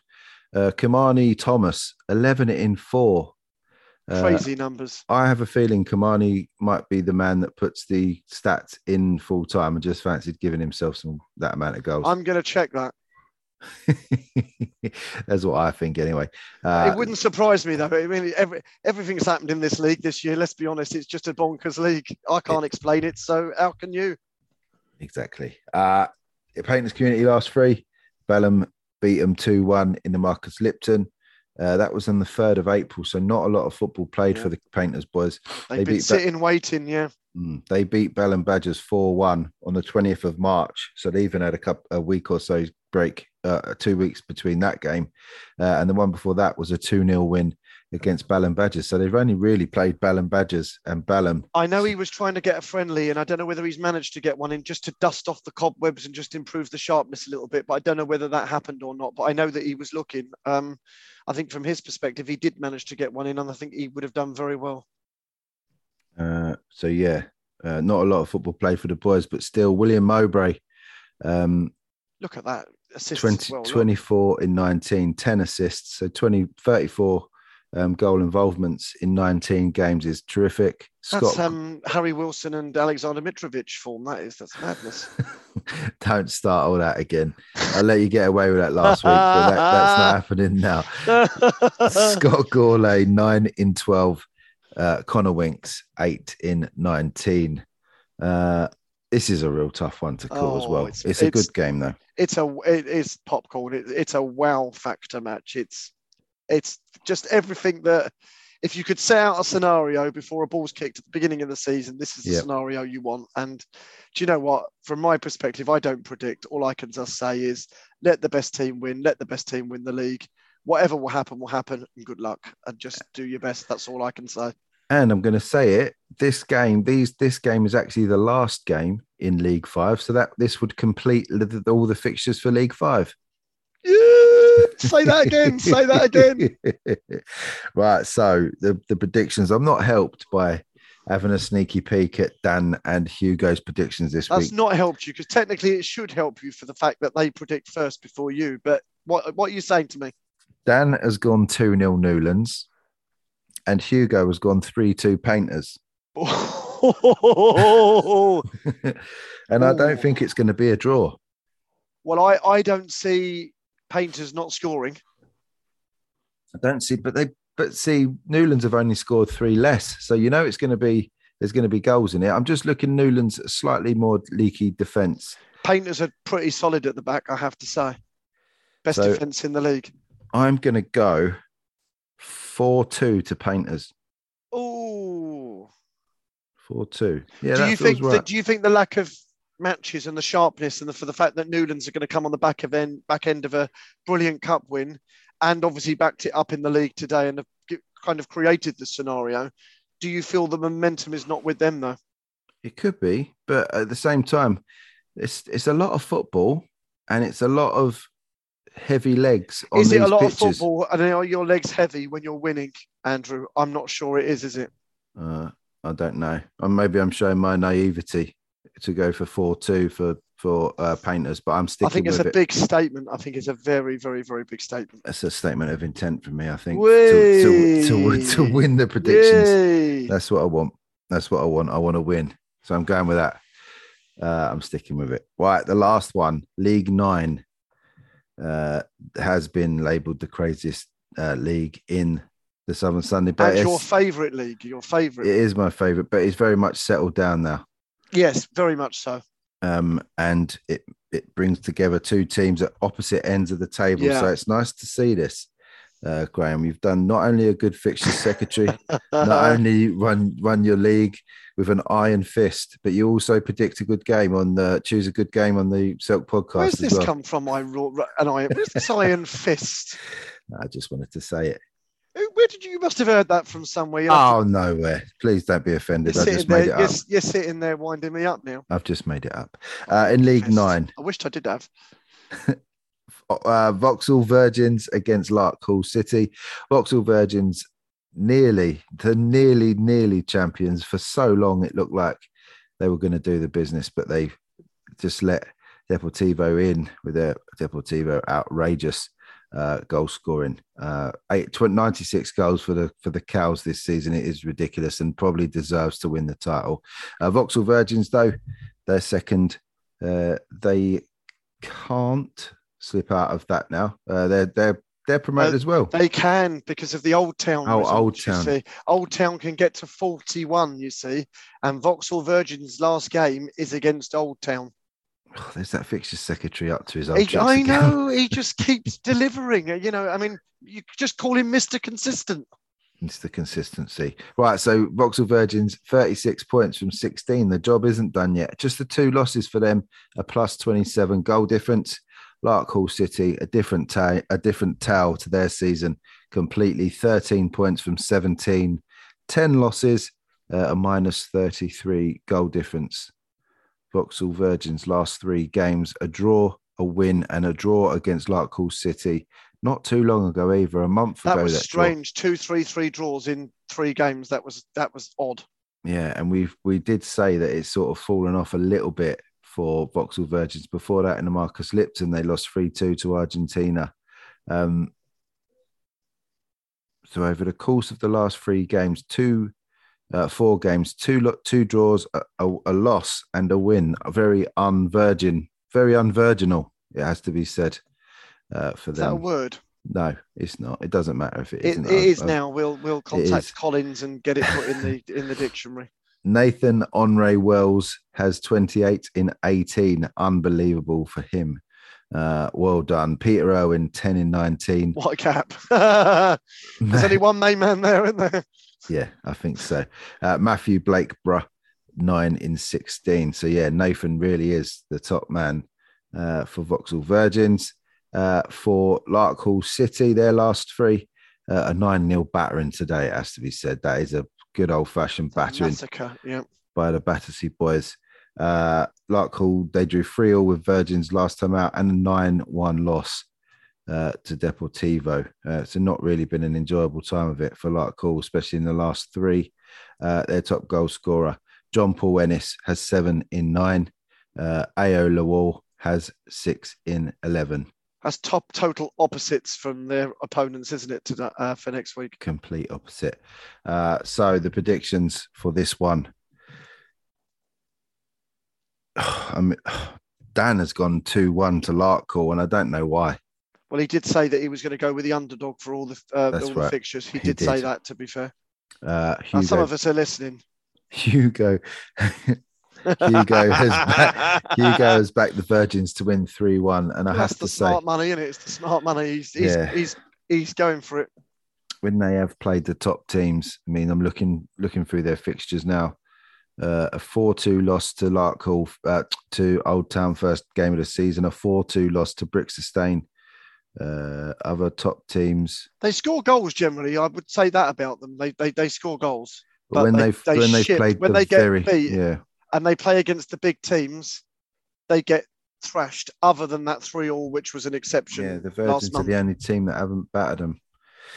But I think they will this week. I think they will. Larkhall can't even be relegated now, can they? Oh, they can. Oh, yes, they can. Yeah, Rosendale can. That's why I put this one in there, because it's got ramifications for the top and the bottom. I like it when it goes like that. But Rosendale Sports play Old Town, and I think that's a given. I feel like that's a safe one. You never know these days. I after we've had 10 aggregate goal differences now, turn around and winning the league by sort of 1 on the last game, and who knows? You can't. We're predicting, but who knows? End of season, people are on the beach, people are on holidays. Some people are not interested. Pitches are really heavy. They're a bit dusty. They're hard. They play a bit different. It's hot outside. Who knows? Take all these things into consideration. The conditions have completely changed. Pressure does things to people. Throw it all in there. I think some of these games are really harder to predict at the end of the season when you throw all of that in the mix rather than towards the beginning of the season. I think this gets harder as the weeks go on. I don't know what you think. Oh, absolutely. It gets tough because we know that Sunday League football doesn't go to plan, and we know that if we look at the tables, it only gives us half a clue. I'm going to go 4-1 to the Virgins for this one on Sunday. It's going to be a good game, though. How do we look on the points? Where are the standings? Where are we at with the standings at the moment? Keep your eyes peeled on social media. Jamie he's up visiting family this weekend in Scotland. So when he comes back, is he a Rangers man? His Motherwell. Oh, Motherwell. Okay. Well, they sit on the same side of the fence as Rangers. Yeah. Let's not go down that road. Let's not get into religion and all that stuff. But they sit on the same side. So, yeah. We don't hold that against Jamie, though. Definitely not. Right, so thank you to Dan and Hugo for the predictions. We'll just have a look at the games for next week. On Tuesday, there's Barking Mad against Selhurst. That's a cup final, Ken Bailey Cup. Barking Mad looking to upset big favourites in that one, Selhurst. That should be a good game. There's an evening game. Balham take on Westminster Wanderers on Wednesday. That should be a good game. And the Marcus Lipton Cup final on Wednesday as well. Sadly, that's the big one. That one at Balham, Westminster Wanderers may be poorly attended with the Marcus Lipton Cup final on the same night. Wimbledon Wolves taking on St Andrews. Two teams outside of the top three divisions in the Southern Sunday. No Prem representation, no Championship representation, and no Division 1 representation. Two teams from Division 2 and one from Division 10. A fantastic League 2 and League 10. Tut. But Marcus Lipton Cup has been an outstanding grassroots cup this year. Is it going to deliver again? Is it going to? I mean, come on. I mean, it's magnificent, isn't it? It's so special. Very, very special. Some big fixtures though next Sunday. Swag take on Southwest Rangers. I don't know if Swag have got enough in them now to win the title. Southwest Rangers certainly are a tougher opposition now than they were a month ago. They're doing fantastically well. Buble against Selhurst is in League 2. I'm just trying to find... That's the last game in League 2. Selhurst obviously will want to... that's the fixtures, Andrew. Selhurst will want to remain unbeaten, of course. And is their cup final, what happens on Tuesday, will that affect what goes on and what team go out next Sunday? Who knows? Nice to see it's nice to see that the fixtures have reduced drastically. Not thousands of games next week. That looks about 10 games next week to be played. So I think it's about 12. Yeah, we're getting there now. We're really, really getting there. And I'm gonna, I don't know, jump up and down or something at the end of the month when we've completed all these cup finals and these divisions. I'm buzzing about how it's gone. I'm thrilled, and the cup finals while they're knackering and they're time consuming and there's lots of hard work. When we get the feedback from the teams and the officials, and I've had some messages while we've been recording, people are just buzzing for it. And it's just so good that, football really is back in it. We're back to kind of where we were pre-pandemic, and it feels so good to be back. It does. One last shout out to South City playing a double banker against Barnes Stormers. Nice to see them getting 2 games sorted out in the same day. Well, they needed to because there's not enough available weeks for them to play their fixtures. They need 4 points in theory. They need 4 points. They will most likely could very easily get those, should I say. You can say that. In my independent neutral capacity, I possibly couldn't comment. And Rosendale Reserves, as we said, sitting in the relegation zone of League 9, play AFC Old Town, very much in the same sort of mould as South City, chasing down these games now to try and propel themselves back up the top of the table with all the teams that have got most of their games played. Graham, are you refereeing next weekend, or will you be at a cup? Oh no, you finished. No. So that's actually a very, very interesting. That's actually a very, very interesting question. What am I doing next week? Oh yes, I've got a popcorn match next week. I've got Wimbledon Commoners against Junction Elite. Bloody hell! Does the league ever start putting neutral assistant referees on these types of games later on in the season, or do you just stick with the single ref? No, I think we stick with it, and I think you keep the same integrity to the games as you did before, to be honest. I think if it was one like where literally 2 teams were, similar to the Harbour Hampton, we could have done on that one. But I think if you've got a scenario where literally both teams were on identical points and there was 1 game to go and it was that tight, I think there'd be a bit of an appetite for it. But other than that, I think just to maintain that level of consistency, I think throughout the season, I think why would you change it now? And actually, I think sometimes people think that neutral assistance is always a better thing. I think sometimes it can go the other way from experience, where depending on who the referee is and who the teams are, the assistants have more influence on the game than perhaps what they should have if the referee was just there on his own. Because I think some people want to insist to the referee rather than assist the referee. I think it's not all it's cracked up to be all the time. That's what I would just say that's my caveat. If any referee that lets the ARs insist hasn't been Some strong do. enough. Some get intimidated. That's the problem. If you get a young lad who's a good referee in his own right, and you give him 2 more senior assistants with him, then it's only going to go one way. And I think you see that in the Prem. I think you see that in the Prem with the VAR. I think the younger, more inexperienced officials, I don't think want to overrule the Michael Olivers and the Martin Atkinsons and the Mike Deans. I think they bottle it, if I'm really honest. A great way to end it. Graham, thank you very much again for your time. Sadly, the weeks are running out now, but we will have a break. Oh, we're going to cry. We're going to cry. What are we going to do when we're not here? I'm just trying on to holiday. Think. So the last games, 29th. The 29th. So we will have a show the first Monday. Oh, no, we won't because I'm away.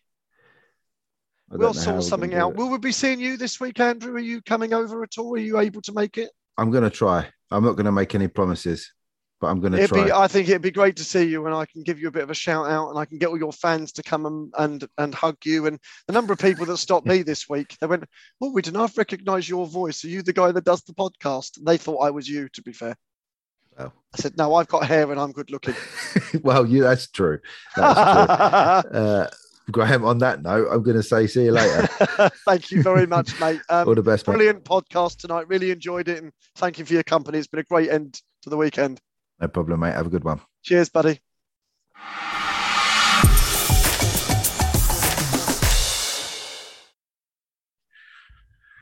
So now back with Roger after his interview. Roger, it was nice to talk about you for a change.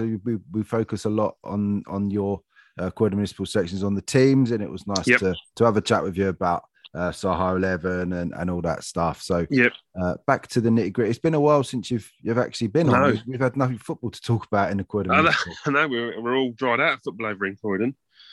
Not this week though. No, not this week. Two big games. Absolutely cracking games. 2 big cup games this week: the Senior Cup and the Intermediate Cup. Let's talk about the Senior Cup first. Croydon JFC against Addiscombe Casuals. This is the 2:30 kickoff over at AFC Croydon on Sunday. Congratulations to all the match officials on this game. I'm not going to say any names, but well done, boys, for getting a final appointment. I'll be on the morning kickoff, the Intermediate Cup. Very lucky to have been appointed onto the middle of that one. So thank you to the appointing committee, Gordon, and anyone else who suggested that I was up to that game. But let's talk about the senior one first. Rog, this one is an all-Prem tie. The Senior Cup is made up of teams from the Prem Division and Division 1. Saha 11 flew the flag for the Division 1 teams by making the semi-final in this particular cup. What was the let's have a look at the semi-finals. It was PSG, Croydon JFC seeing off PSG 4-1 in that one. I was at that game. And PSG just weren't at it on the game. On the day, Addiscombe Casuals squeezing past Saha 11 in the semi-final 1-0, but that didn't tell the full story on the day. You feel? No, definitely not. But like I said, I've said a couple of times now. Casuals took their chance well, took their goal well, and that's what football's about. If you don't take your chances, then you're not going. So, they've been in fine form the second half of the season, especially, and I expect them to have a good crack at the final on Sunday.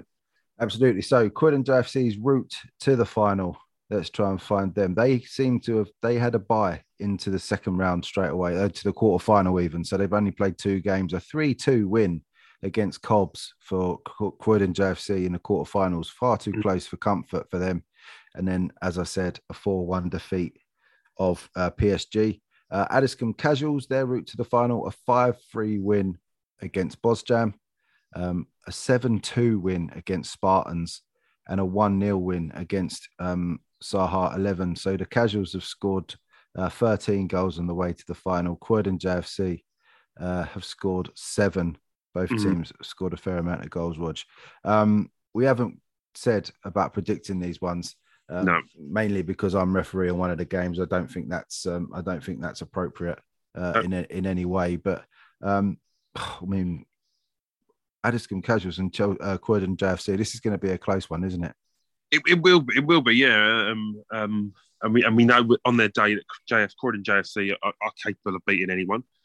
We've seen that in the cup runs they've had this season and in results from last season. So yes, they're going to need to be at their best. I think because Addiscombe Casuals have been in fine form since the turn of the year, and I think that makes them just favourites, slight favourites. Although I think the last time Addiscombe Casuals were in a cup final, they played the Addiscombe Derby against Corinthians, turned up in the coach, the whole team, and ended up losing. So I'm sure they'll want to. I'm sure they want to make this one a more enjoyable occasion. I'm sure it will be.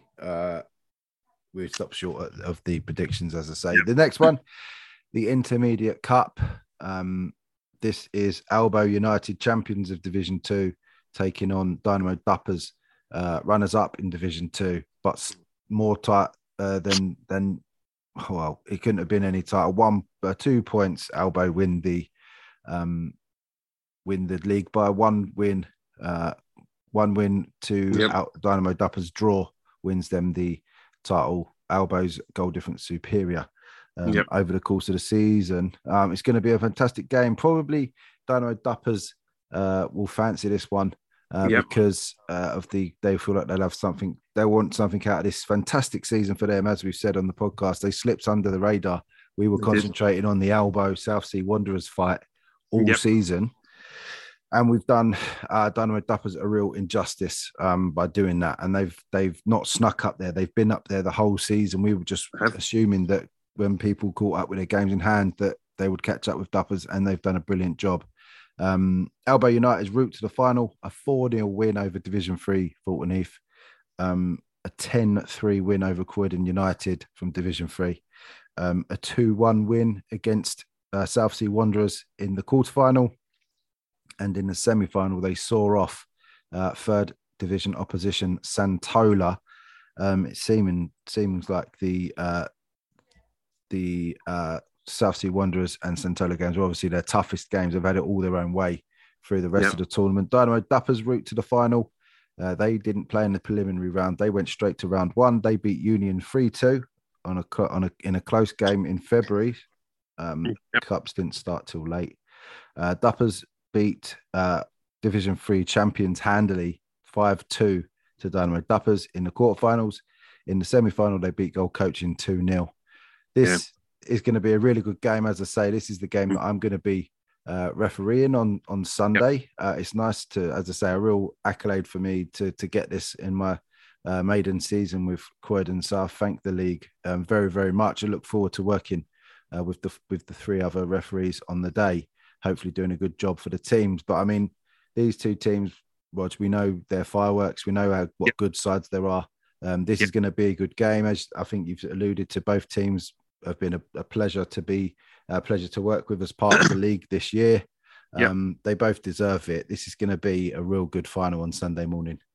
Absolutely, yeah. I mean, I'm hoping I can get down to both these games, but this one in particular, I've not seen Albo play the season, but you know, looking at the results they've had and the manner of their victories, I'm expecting to see a really, really good outfit. I've come up against Dynamo Duppers in League Cup game, and they took us all the way. You know, they've got don't really, from my memory, I don't think they had any standout players. They just work well as a team. They all work for each other, full of energy, full of hard work, and they make life for the opposition very, very tough. So I expect this game to be a real good game. I'm glad we're not predicting, because I don't think I could pick an outright winner in this one, if I'm honest.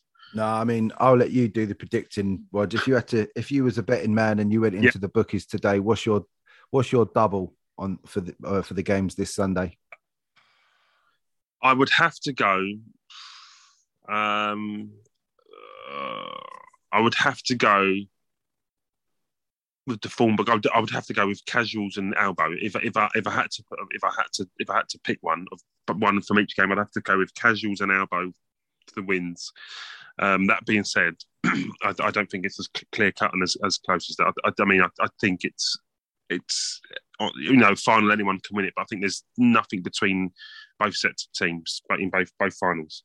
So yeah, I'm expecting two really, really good games of football that's going to be won on a moment of magic or an error. But yeah, 2 cracking semi-finals lined up. Absolutely. Any idea what the pitch is like down there at the moment? Have you heard any reports? I've not. No, I mean, I played there on a final a few years ago. It was obviously end of the season, so it's a bit worn and it was a bit patchy in places. But no, I'm not too sure. I might try and have a wander down and see if I can see the state of play this week. To be fair, but no, either way, it's going to be. It should be a good day out for all 4 teams and a day of celebrating the Croydon League. Yeah, absolutely. All the leagues that we cover are having or have had their cup final days. And now it's the Croydon Municipal turn. I've never been to a Croydon Municipal final before as a spectator or as a referee. So I'm really looking forward to it. I'm really looking forward to meeting some of the people on the committee that I've spoken to quite a few times, had as guests on the podcast, but never met in person. So it should be a really good day. Get down to AFC Croydon on Sunday if you can, and watch both of these brilliant games. Rog, it's a fleeting visit this week again, but it's nice to speak to you. We'll speak to you next week to talk about the results of these 2 games and the next 2 cup fixtures for the 22nd of May, which will be Bosjam against Addiscombe Casuals and Sanderstead JFC against PSG. Yeah, another 2 finals to look forward to. Another 2, mate. All the best, Rog, and I'll speak to you next week. Cheers, Andrew. Thanks very much.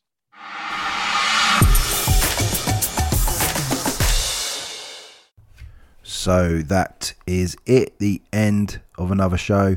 Thank you to Jamie, Gibbs, Roger and Graham for your input tonight. Thank you to Roger for doubling up and giving us the lowdown on Saha 11 for the season. Also, thank you for going through the Croydon Municipal Cup finals. 2 of the 4 get played this weekend, and plenty of games still being played. The Southern Sunday Cup finals, Westford Cup finals still going ahead. Get down and support all of the leagues and teams. If you're at a loose end, go and support your local leagues. It will help more than you know. The sponsors, thank you to the Down to Play app, Magpie Recruitment, Borden Sports Youth, Sports King TV, Skipper Sportswear, Grassroots Football, GRF, and at NJPGD. Not forgetting, last but not least, a company who sponsor our Teams of the Season awards at the end of the season, Awards FC, with their fantastic modern looking awards. I really like them. Our charity sponsors are at NJPGD, our front of shirt sponsor. Black Eagle Athletes and Arithmetic Accountants are our sleeve sponsors, and our back of shirt sponsor is Borden Sports Stop Bullying campaign. Thank you. Also our sponsors for the charity match day supplies are Player Packs, a fantastic company. Sadly, probably coming to the end of their busy period during the season. They probably restock and research products for the next season. But Elliot and all the lads, thank you very much for everything you've done for the charity team. But also thank you as a customer. I use Player Packs every month for my own match day supplies, and yeah, I feel better for using their great stuff. Thank you, boys. Next week will be episode 37. Greenwich Mariners set to be the guest to try and tie Jamie down to an interview in time to release next Monday. Plenty of football to talk about, plenty of things going on in grassroots football. We love all of it, the good, the bad and the ugly. It's a great place to be at the moment. All the best, guys, and I will speak to you next week. This week's Selk podcast was brought to you by Down to Play, the simple app for next game availability.